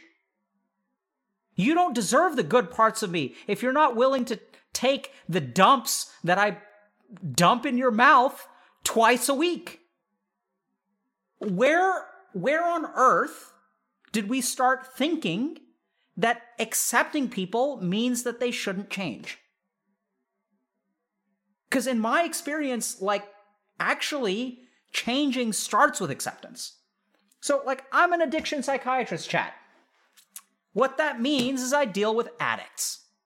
So these people come in, and there are two kinds of people that come in. One is, I'm addicted to alcohol. I have a problem. When someone comes in and they accept that they have a problem, do I say to them, good job, you accepted that you have a problem. Now don't change at all, because acceptance means you don't need to do anything else. Go out there and drink, bro. You're an alcoholic, so you should just keep drinking, and you accept that, and that's going to be peace and mindfulness and all that crap. No! And then comes in the second type. I don't have a problem. Which one of those people is going to change? Acceptance is the first step to changing. Accept where you are and then do something about it. The two go hand in hand. So when someone comes in and says, Dr. K, I'm an alcoholic, I'm like, sweet, now we know what the problem is. Let's fucking fix it. And then for the person who's like, I don't have a problem, there's nothing to change. The person's not going to change. So this is what I want y'all to do. How do you know what to accept and how do you know what to change? The answer is everything. Accept each and every aspect of yourself. Whatever you are right now, this is the present. I know this sounds kind of weird, but you can't do anything about anything that has happened before now. There's literally, if you have graduated from college and you don't have a job 1 year out because of the pandemic, there is nothing you can do about that. So accept it. You are a college graduate with no job for 1 year, and then change it. The problem is that the reason we tell you guys to accept is because so many people get caught up trying to rewrite history instead of accepting the present. If I had done this, if I had done that, if the pandemic this, if this person did that, if my parents did this, if that, then I would not be here. And all of that thinking is completely useless because that shit happened. There are no ifs. Life, like reality, is here. You are unemployed. Accept it. And then people are sort of like, but then what about all the self-blame and shame and all that crap? Yeah, so like work through that, right? That's what we're here for too. But understand that like it's not your fault that you made mistakes before. I know it sounds kind of weird. You made those mistakes, but like the person that's here now has to clean that shit up. Like the you of today is not the same you that was there a year ago. It's kind of weird. Right? Like you have to, like, whatever. You did what you did. You can beat yourself up for it if you want to. You can also accept that you just made mistakes. And then change. It's not your fault. It's the dude from a year ago. Do you guys get that? It's kind of weird. But like when I was 21 and failing in college, that wasn't me. It's not the me of today. It's the me of yesterday. Those are completely different people. Completely different people. You'll get that? Like 17 years ago, when I was failing out of college and went to India for the first time, I was not Dr. K. How on earth can I blame that kid for what he did? Like, he didn't know any better. The poor kid was so confused. He was grown up Indian. His parents were like, you got to be a doctor to mean something in life. He had a boner for going to Harvard and had zero chance of going there. Like, the kid, like, needed help. Why am I going to blame that kid? Like, he didn't know what he was doing. Like, how on earth could I expect that this kid would understand what I understand now? Clueless kid. It's not as bad. Like, he did the best that he could. Like, he was just so clueless. Like, cut the kid a break. He did what he could. And 17 years later, theoretically, it's the same mind and the same body, but it's a completely different person. So accept yourself where you are. If you made mistakes, you made mistakes. Right? That's the nature of things. You're not born. You don't pop out of your mother's womb at level 100. You pop out of your mother's womb at level 1. And then here you guys are at level 22, beating yourselves up for being level 6 and not being able to do stuff.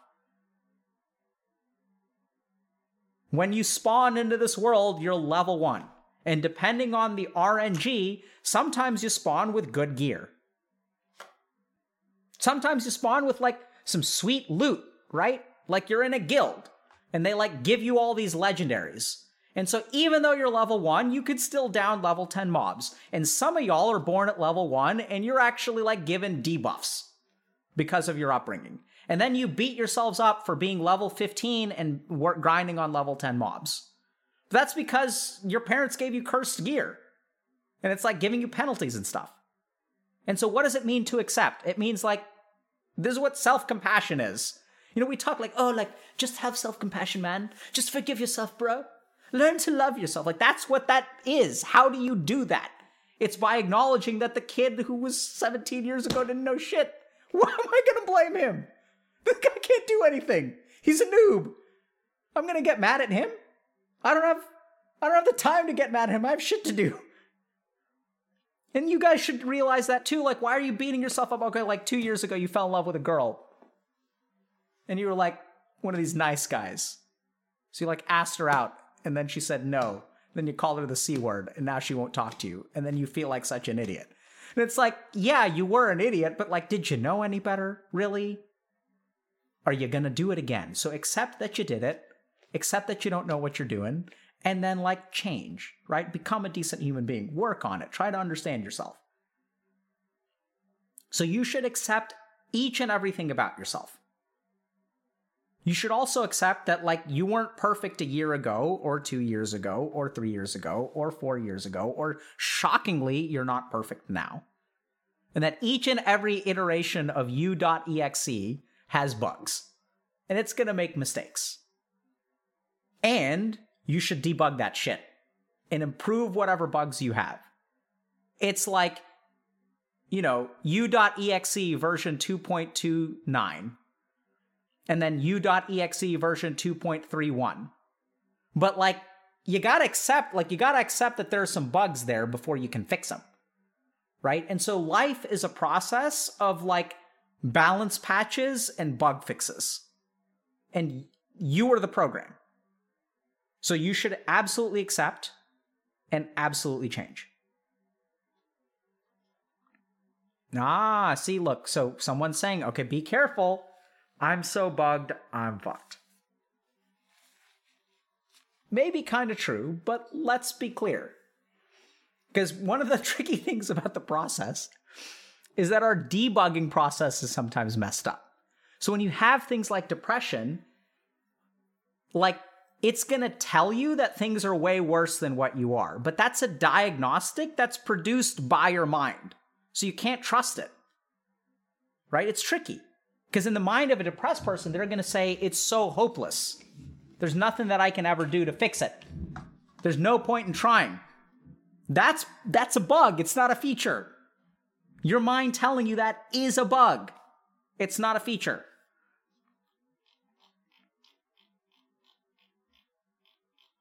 Not trusting your mind is actually like learning what you can trust about your mind is one of the most useful skills that I've ever learned.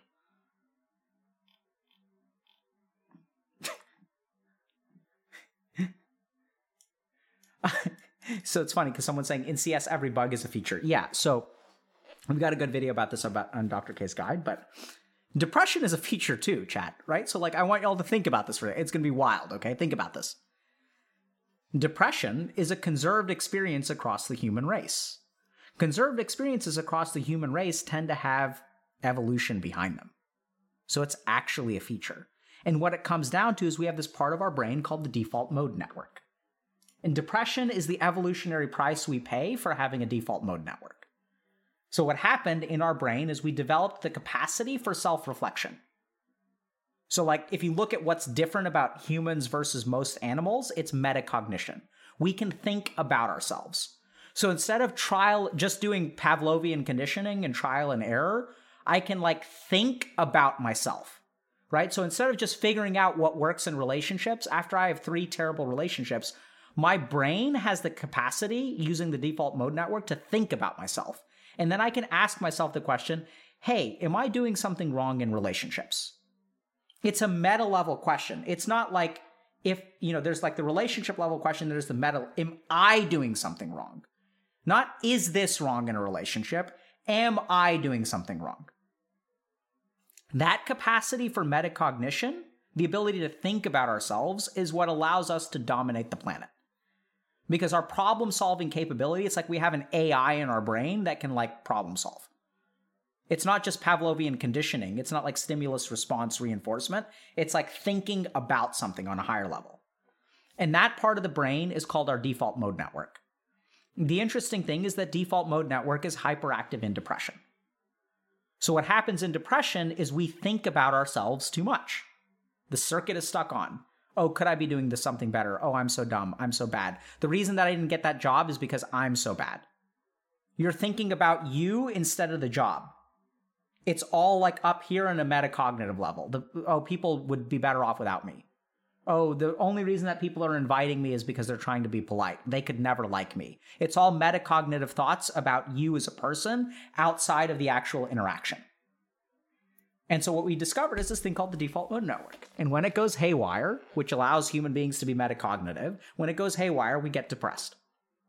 And so then you can even ask the question, okay, what about, so theoretically, if I gave someone a chemical that shut off the default mode network, would it cure their depression? And the answer is yes. Yes, it will. We have chemicals that do that now.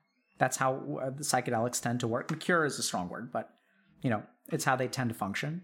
And then also meditation shuts off the default mode network. Interesting. Look at that. Meditation is a clinically effective treatment for depression, and it happens to shut off the default mode network. I wonder if there's a connection. Okay? So, just from a safety perspective, they don't cure depression. And secondly, all of these things should be used under the guidance of a medical professional, because while they may have therapeutic benefits for treating depression, which are being studied in clinical trials, jury's still out there, we also want to be really careful because I have seen patients who have had PTSD and new anxiety disorders from using psychedelics. So it seems like most things, like if you think about anesthesia, right? Anesthesia can keep someone alive after an accident, and it can also kill them. So most things in medicine, like blood thinners are another great example of this. Blood thinners can prevent you from forming clots, and they can cause you to bleed to death. So most things in medicine should be done under the guidance of or all things in medicine should be done under the guidance of a medical professional, because what we've discovered in medicine is that when you take some random ass compound that exists outside and you stick it in your body, it can have good effects and it can have bad effects. That's why we train people about how to give them properly. Okay.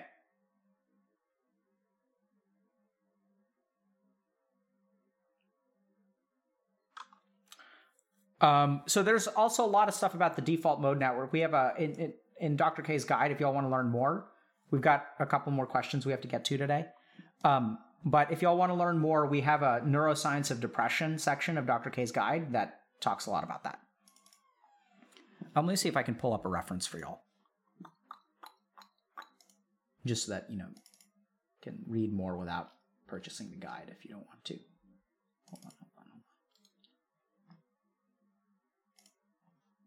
Hold on, chat. Worth it to find a reference now? There we go.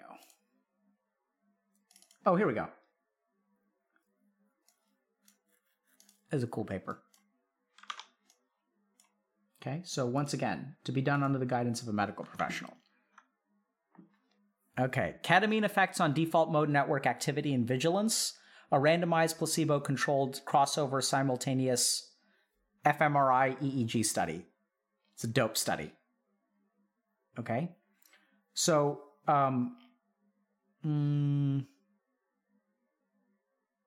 actually, this may not be the paper I'm looking for. It's a cool study, don't get me wrong. But let me find something else. It's not the one I'm looking for, chat.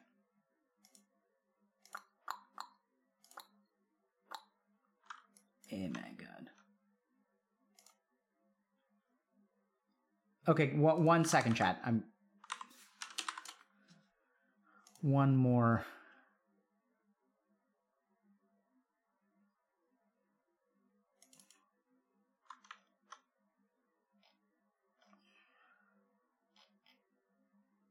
Okay, we'll do this one. So this is from Annual Review on Neuroscience, okay? So let me just find this real quick. So the brain's default mode network.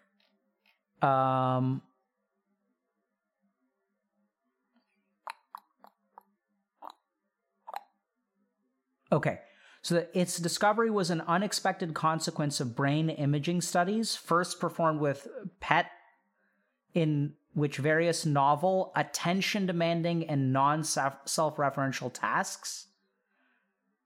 So this is... Hold on.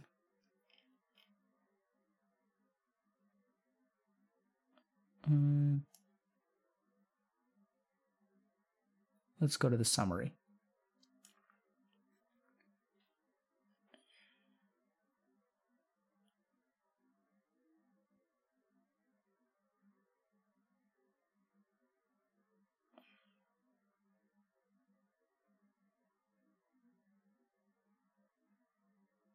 Yeah, this is too theoretical of a paper. I can't find a good one right now for some reason. They're great papers. Oh, God. Let's just show you all one more reference, okay? Oh, God. Oh, chat. This is so good. Okay. This is cool. Okay, the entropic brain. A theory of conscious states informed by neuroimaging research with psychedelic drugs. This paper, chat, seriously, is just whack. Okay?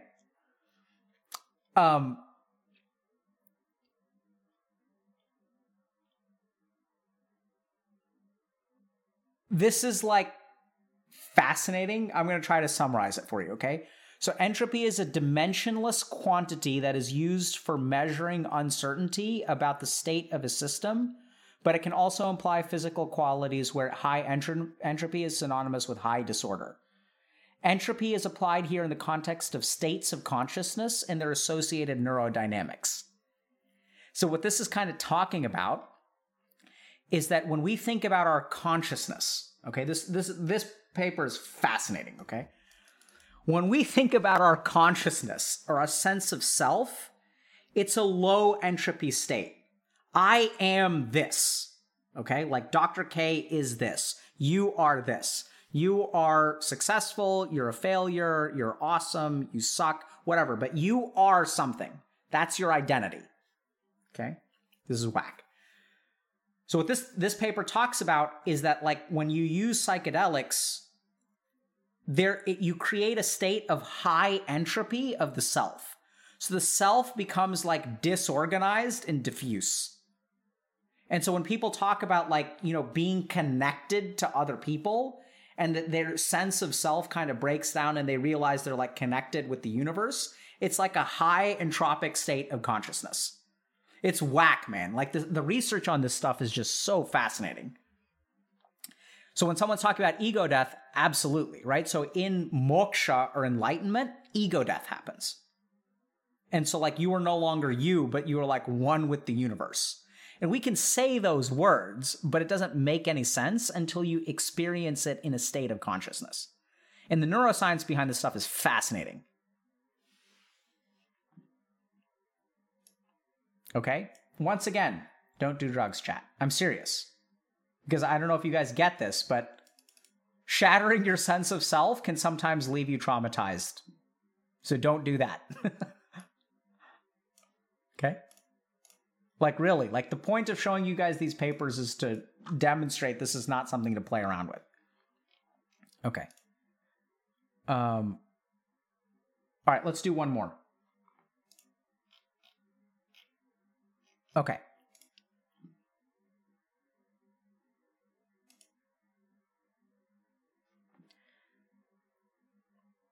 Okay, so someone's asking, what about microdosing? Okay, look. So let's just talk about this for a second, okay? So there are a lot of fads within the substance use community. And like, as a scientist and medical professional, the short answer is we don't know, right? We don't know what microdosing does to you. We don't know what microdosing doesn't do to you. Okay. Love the poll. We just don't know, right? So like, I know that a lot of people like just think about this for a second, right? If you guys are like pro microdosing, like, is that safe? How do you know? Oh, like people are doing it now. Really? Does that make something safe if people are doing it now? Like, I don't think so, man. So I know that like a lot of people think that stuff is okay, but it just depends on what threshold you want to use when you like stick something in your body repeatedly for a long period of time. I don't know, like what are the long-term effects of microdosing? No one knows because I think microdosing is relatively new. What is microdosing going to do to your brain a year from now, 10 years from now? We don't know.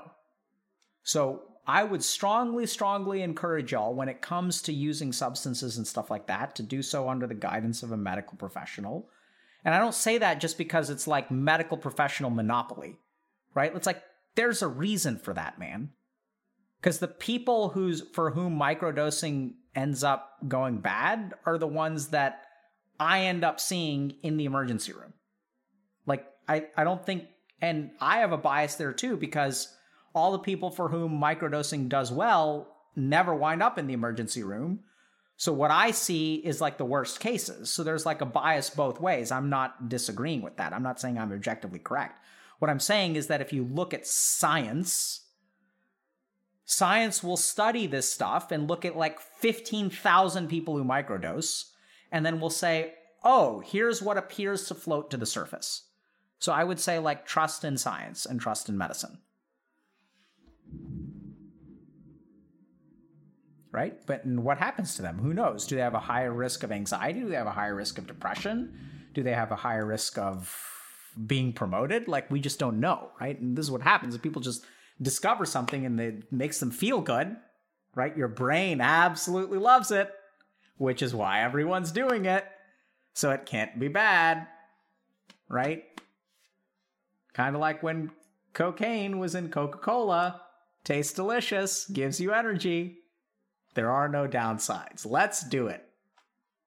Right? Gotta be careful, chat. There's a reason why, like, medicine is a thing and science is a thing.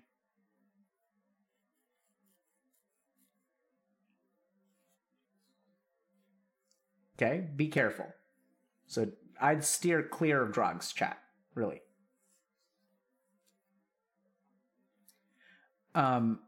Okay. So how can I be kind to myself while seeking progress in my goals? I've noticed the reason why I never get the things done are I'm incredibly harsh on myself when I fail, and I am a perfectionist. Not now that I found those issues, I'm going to adopt a mindset of progress over perfection, while still trying my best to being as kind to myself as possible. How can I go about doing this? I want to make progress on my goals fast while getting the job done good enough and not be perfect. I also don't want to put a lot of pressure on myself and treat myself and others with as much compassion and empathy as possible so I don't make my mental health worse and I don't lose track of my goals. How can I be kind to myself while making progress on my goals? So this is a great question that is a sneaky question. Because what this person is trying to do is be perfect. See? This is perfection. This is being perfectionistic. This is perfection. You see this? This is perfection. Person is still chasing perfection. You're going to wind up exactly where you started. You all see that? Oh, yeah, I'm not doing a good job. I need to be less perfectionistic and more self-compassionate. Let me be more perfect by being less perfect and more self-compassionate. You see that? Tricky. Because they're saying, oh, I'm going to be like, achieve my goals fast with self-compassion. That's so OP. Let's go for OP. Why would we want to achieve our goals slow? Let's achieve them fast with self-compassion and forgive ourselves when we don't achieve it fast enough. But we still want to do it fast. Is that, you guys get that? Same thing. Okay? So what I would ask this person is, why can't you achieve your goals slow? And then when I ask that question, it's going to come out, oh my God, I can't do that, man. Like, I need to do it fast. Time is running out. Everyone else is doing it fast. Oh my God. Do it slow. And be careful, because your mind will be like, is there a perfect level of slow? How do I do it slow perfectly? It's like, it's a never-ending cycle, because this is how the mind works. Your solution is coming from a perfectionistic mindset. You're like, how do I be more perfect? What's the perfect amount of imperfection? How do I get that? Let's find the perfect amount of imperfection. So this is where, like, I know it's kind of weird. Now that I have found the issues, I'm going to adopt a mindset of progress over perfection, because that's the perfect mindset. Progress over perfection. That's the perfection I need to chase. It's tricky, right? It's tricky. It's a great question. And it's one that so many people have, because, like, I'm not trying to make this person feel stupid. I really hope I'm not, but it occurs to me that maybe I am. I'm happy because, like, it's such a beautiful question, and this is what people struggle with. Because the solutions that your mind generates are coming out of the same AI that's causing the problem. Right? And so it's tricky. So then the person is like, wait, but what do I do? What direction do I move in? How do I move towards it? And it's like, you don't. So if you want to shatter this completely, take a Zen approach. You guys want a mindfulness approach? You want a Zen approach? Don't progress. But then what? Exactly. But then what? Answer that question. That's the Zen approach. The Zen approach is like taking a gigantic mallet to your cognitive thought process and shattering it. That's the Zen approach. It's tough. It's like requires a lot of, fortitude. Let me see if I can come up with something. Okay. Okay, chat. Here it is. Okay. So how can I be kind to myself while making progress on my goals? The real question can be, how can I be kind to myself while not making progress on my goals? You see this? This is a devastating question.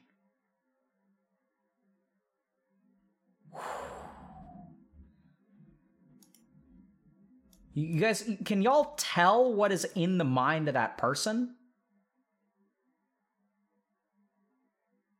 It's relentless, man. Relentless. Right? Like, be kind to yourself whether you progress or not. Kindness isn't tied to progression.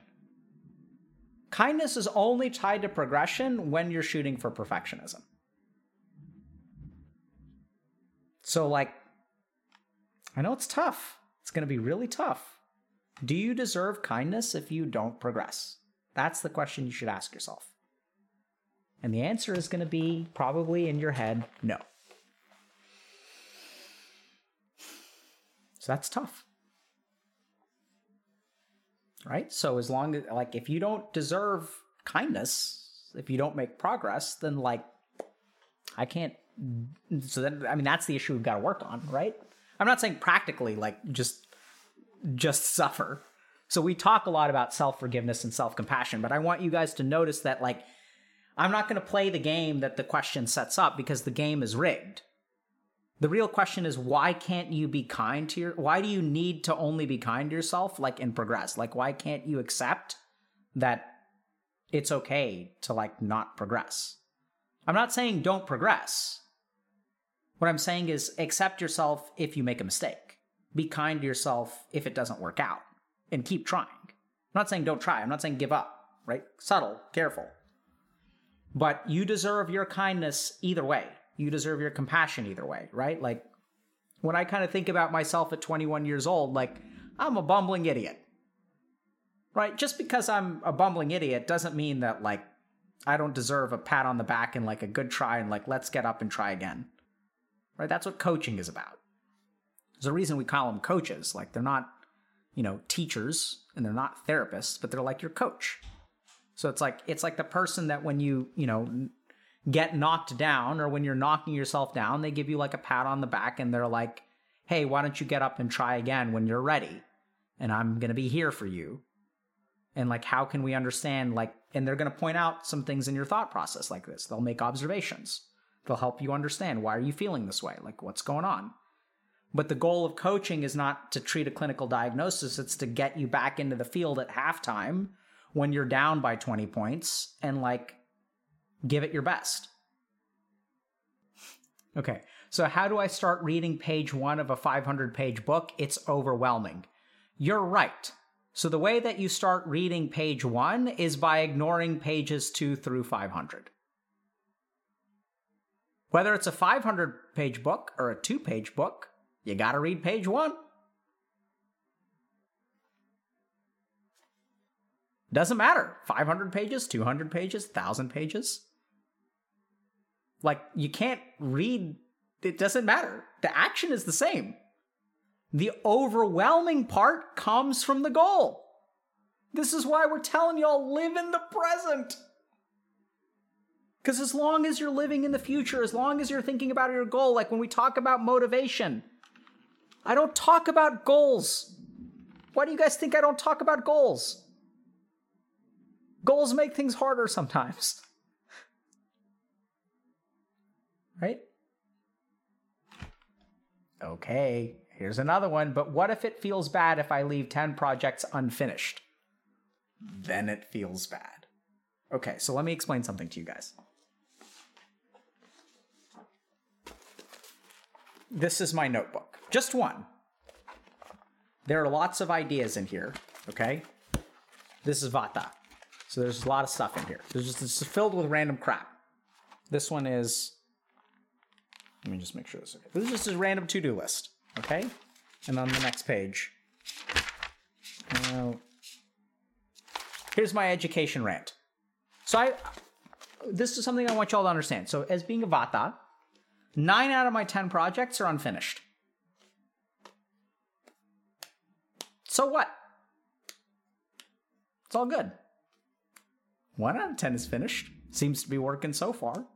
Just focus on finishing the good ones. This is where people say, but what about these other 9? And it's like, where do y'all think all this crap comes from? So I had I've had so many projects that are half complete, and when the community needs something, I'm like halfway done. It's great. It's like I have all these projects and they're halfway done and I don't finish them until someone shows up and is like, hey, can you do this thing? And that's like, you know what? Actually, I can. It's like we earlier today, we were joking about, group coaching for authors who haven't finished books. But there are notes in that about my notebook, about the creative, burden, right? Like, we have notes. Like, if we wanted to do that, we could. So this is the strength of Avata. Is like, you have 9 out of 10 projects that are incomplete. Sure, great, fine. Complete one, and then be prepared for the other 9. Because they could come in handy. It's crazy. Ideate. That's what Vatas are good at. And the other thing is, if it feels bad, it feels bad. Like, that's okay. Like, does it feel okay to finish 1 instead of 0? You can still feel good about that. Yeah, so just start projects. I'd say finish some of them, But, Garba will help you with that. Garba helped me a ton. That was the big thing. Is like, now it's like, we've got stuff going on.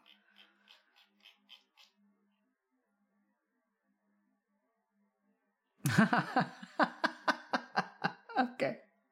So you guys think you can outdo Dr. K. How about if you finish 0?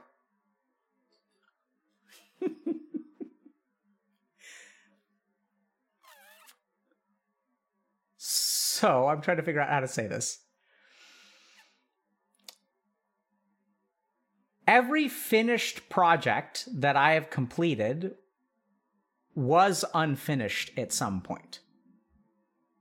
Right? You guys get that? Like, I know it sounds kind of weird, but if you finish 0, you just haven't finished them yet. Right? You just haven't finished it yet. So so what? So I'll explain something. So the Dr. K's Guide to Meditation, I started writing in 2005. I started writing in 2005, and it was unfinished for 16 years. And now it is done. So was that bad that it was unfinished in a decade? In hindsight, absolutely not. I am so glad that I worked on that crap for a decade and then left it in a drawer. Because when someone sits down and asks me in 4 weeks to write two or three feature-length films about meditation that ends up being 65,000 words, it's ready. So this is something else to share about myself. I started writing all kinds of random crap at the age of 21 that never turned into anything for over a decade. And now it's I'm just finishing one thing at a time. So I know it sounds weird, but how about if you finish 0? You haven't finished 0. You don't know if you finished 0. You could finish half of them. You just don't know yet. So thus far, you've finished 0. So what? You could finish it tomorrow. You could finish it a year from now. You could finish it 5 years from now. You never know. Right? It's weird. So be careful, because when your mind tells you you finished 0, well, obviously, everything is unfinished until it's finished. And then you beat yourself up for not having finished any projects. It's you could finish it later. Everything is unfinished until it's finished. It sounds so stupid and simple. It's interesting. Right? And then the other big thing that people the other big realization I had is that you don't need to publish to get value out of writing. That was another huge revelation that I had. I wrote all this stuff and I thought, oh my God, this is unpublished. I never turned it into anything. But where do you guys think these answers are coming from? When I answer a question, where do you think it's coming from? It's coming from my head. How did it get into my head? It got into my head by writing. So writing for me is the clarification of my thoughts, which then are accessible. So people talk about unfinished projects and they value unfinished projects over finished projects. But in my experience, there's so much to be gained from unfinished projects. You learn so much You learn about yourself, you learn about the process, you learn about the material, and if something comes along that demands that it be finished, it will be finished. Because the other thing I want y'all to think about is when you have an unfinished project, like it's just you finishing it for the sake of finishing it. That's a waste of your time. It needs to be finished when someone needs it for something. Now, if you're not finishing things that people are depending on that are important, that's a different story. But I would venture that for most people, their unfinished projects are like existing in a vacuum. And you're just placing this arbitrary label on finishing it for the sake of finishing it because that's better than not finishing it, even though it may not have value in the world. It's kind of like, why don't you have unfinished papers when you graduate with an English degree? It's because you finished all the papers that needed to be finished. And all the half-written poetry crap that you didn't finish isn't ready to be finished yet. Okay, change my mind. Don't coach George R. R. Martin. Okay, chat. I may pick out one question if something pops out, but let's who are you rating? How many notebooks do you have? Good God. You see that pile over there? That's my notebooks, just in this iteration. I mean, there's like others in boxes. But that's maybe 20 to 25% of them. Can you recommend? I know you guys. Okay, I'll recommend one book. Marcus Aurelius' Meditations. Let's start there. Read that one. It's in the public domain. All right, love y'all. We'll see y'all on Friday, and hope we had some fun today. Take care, chat.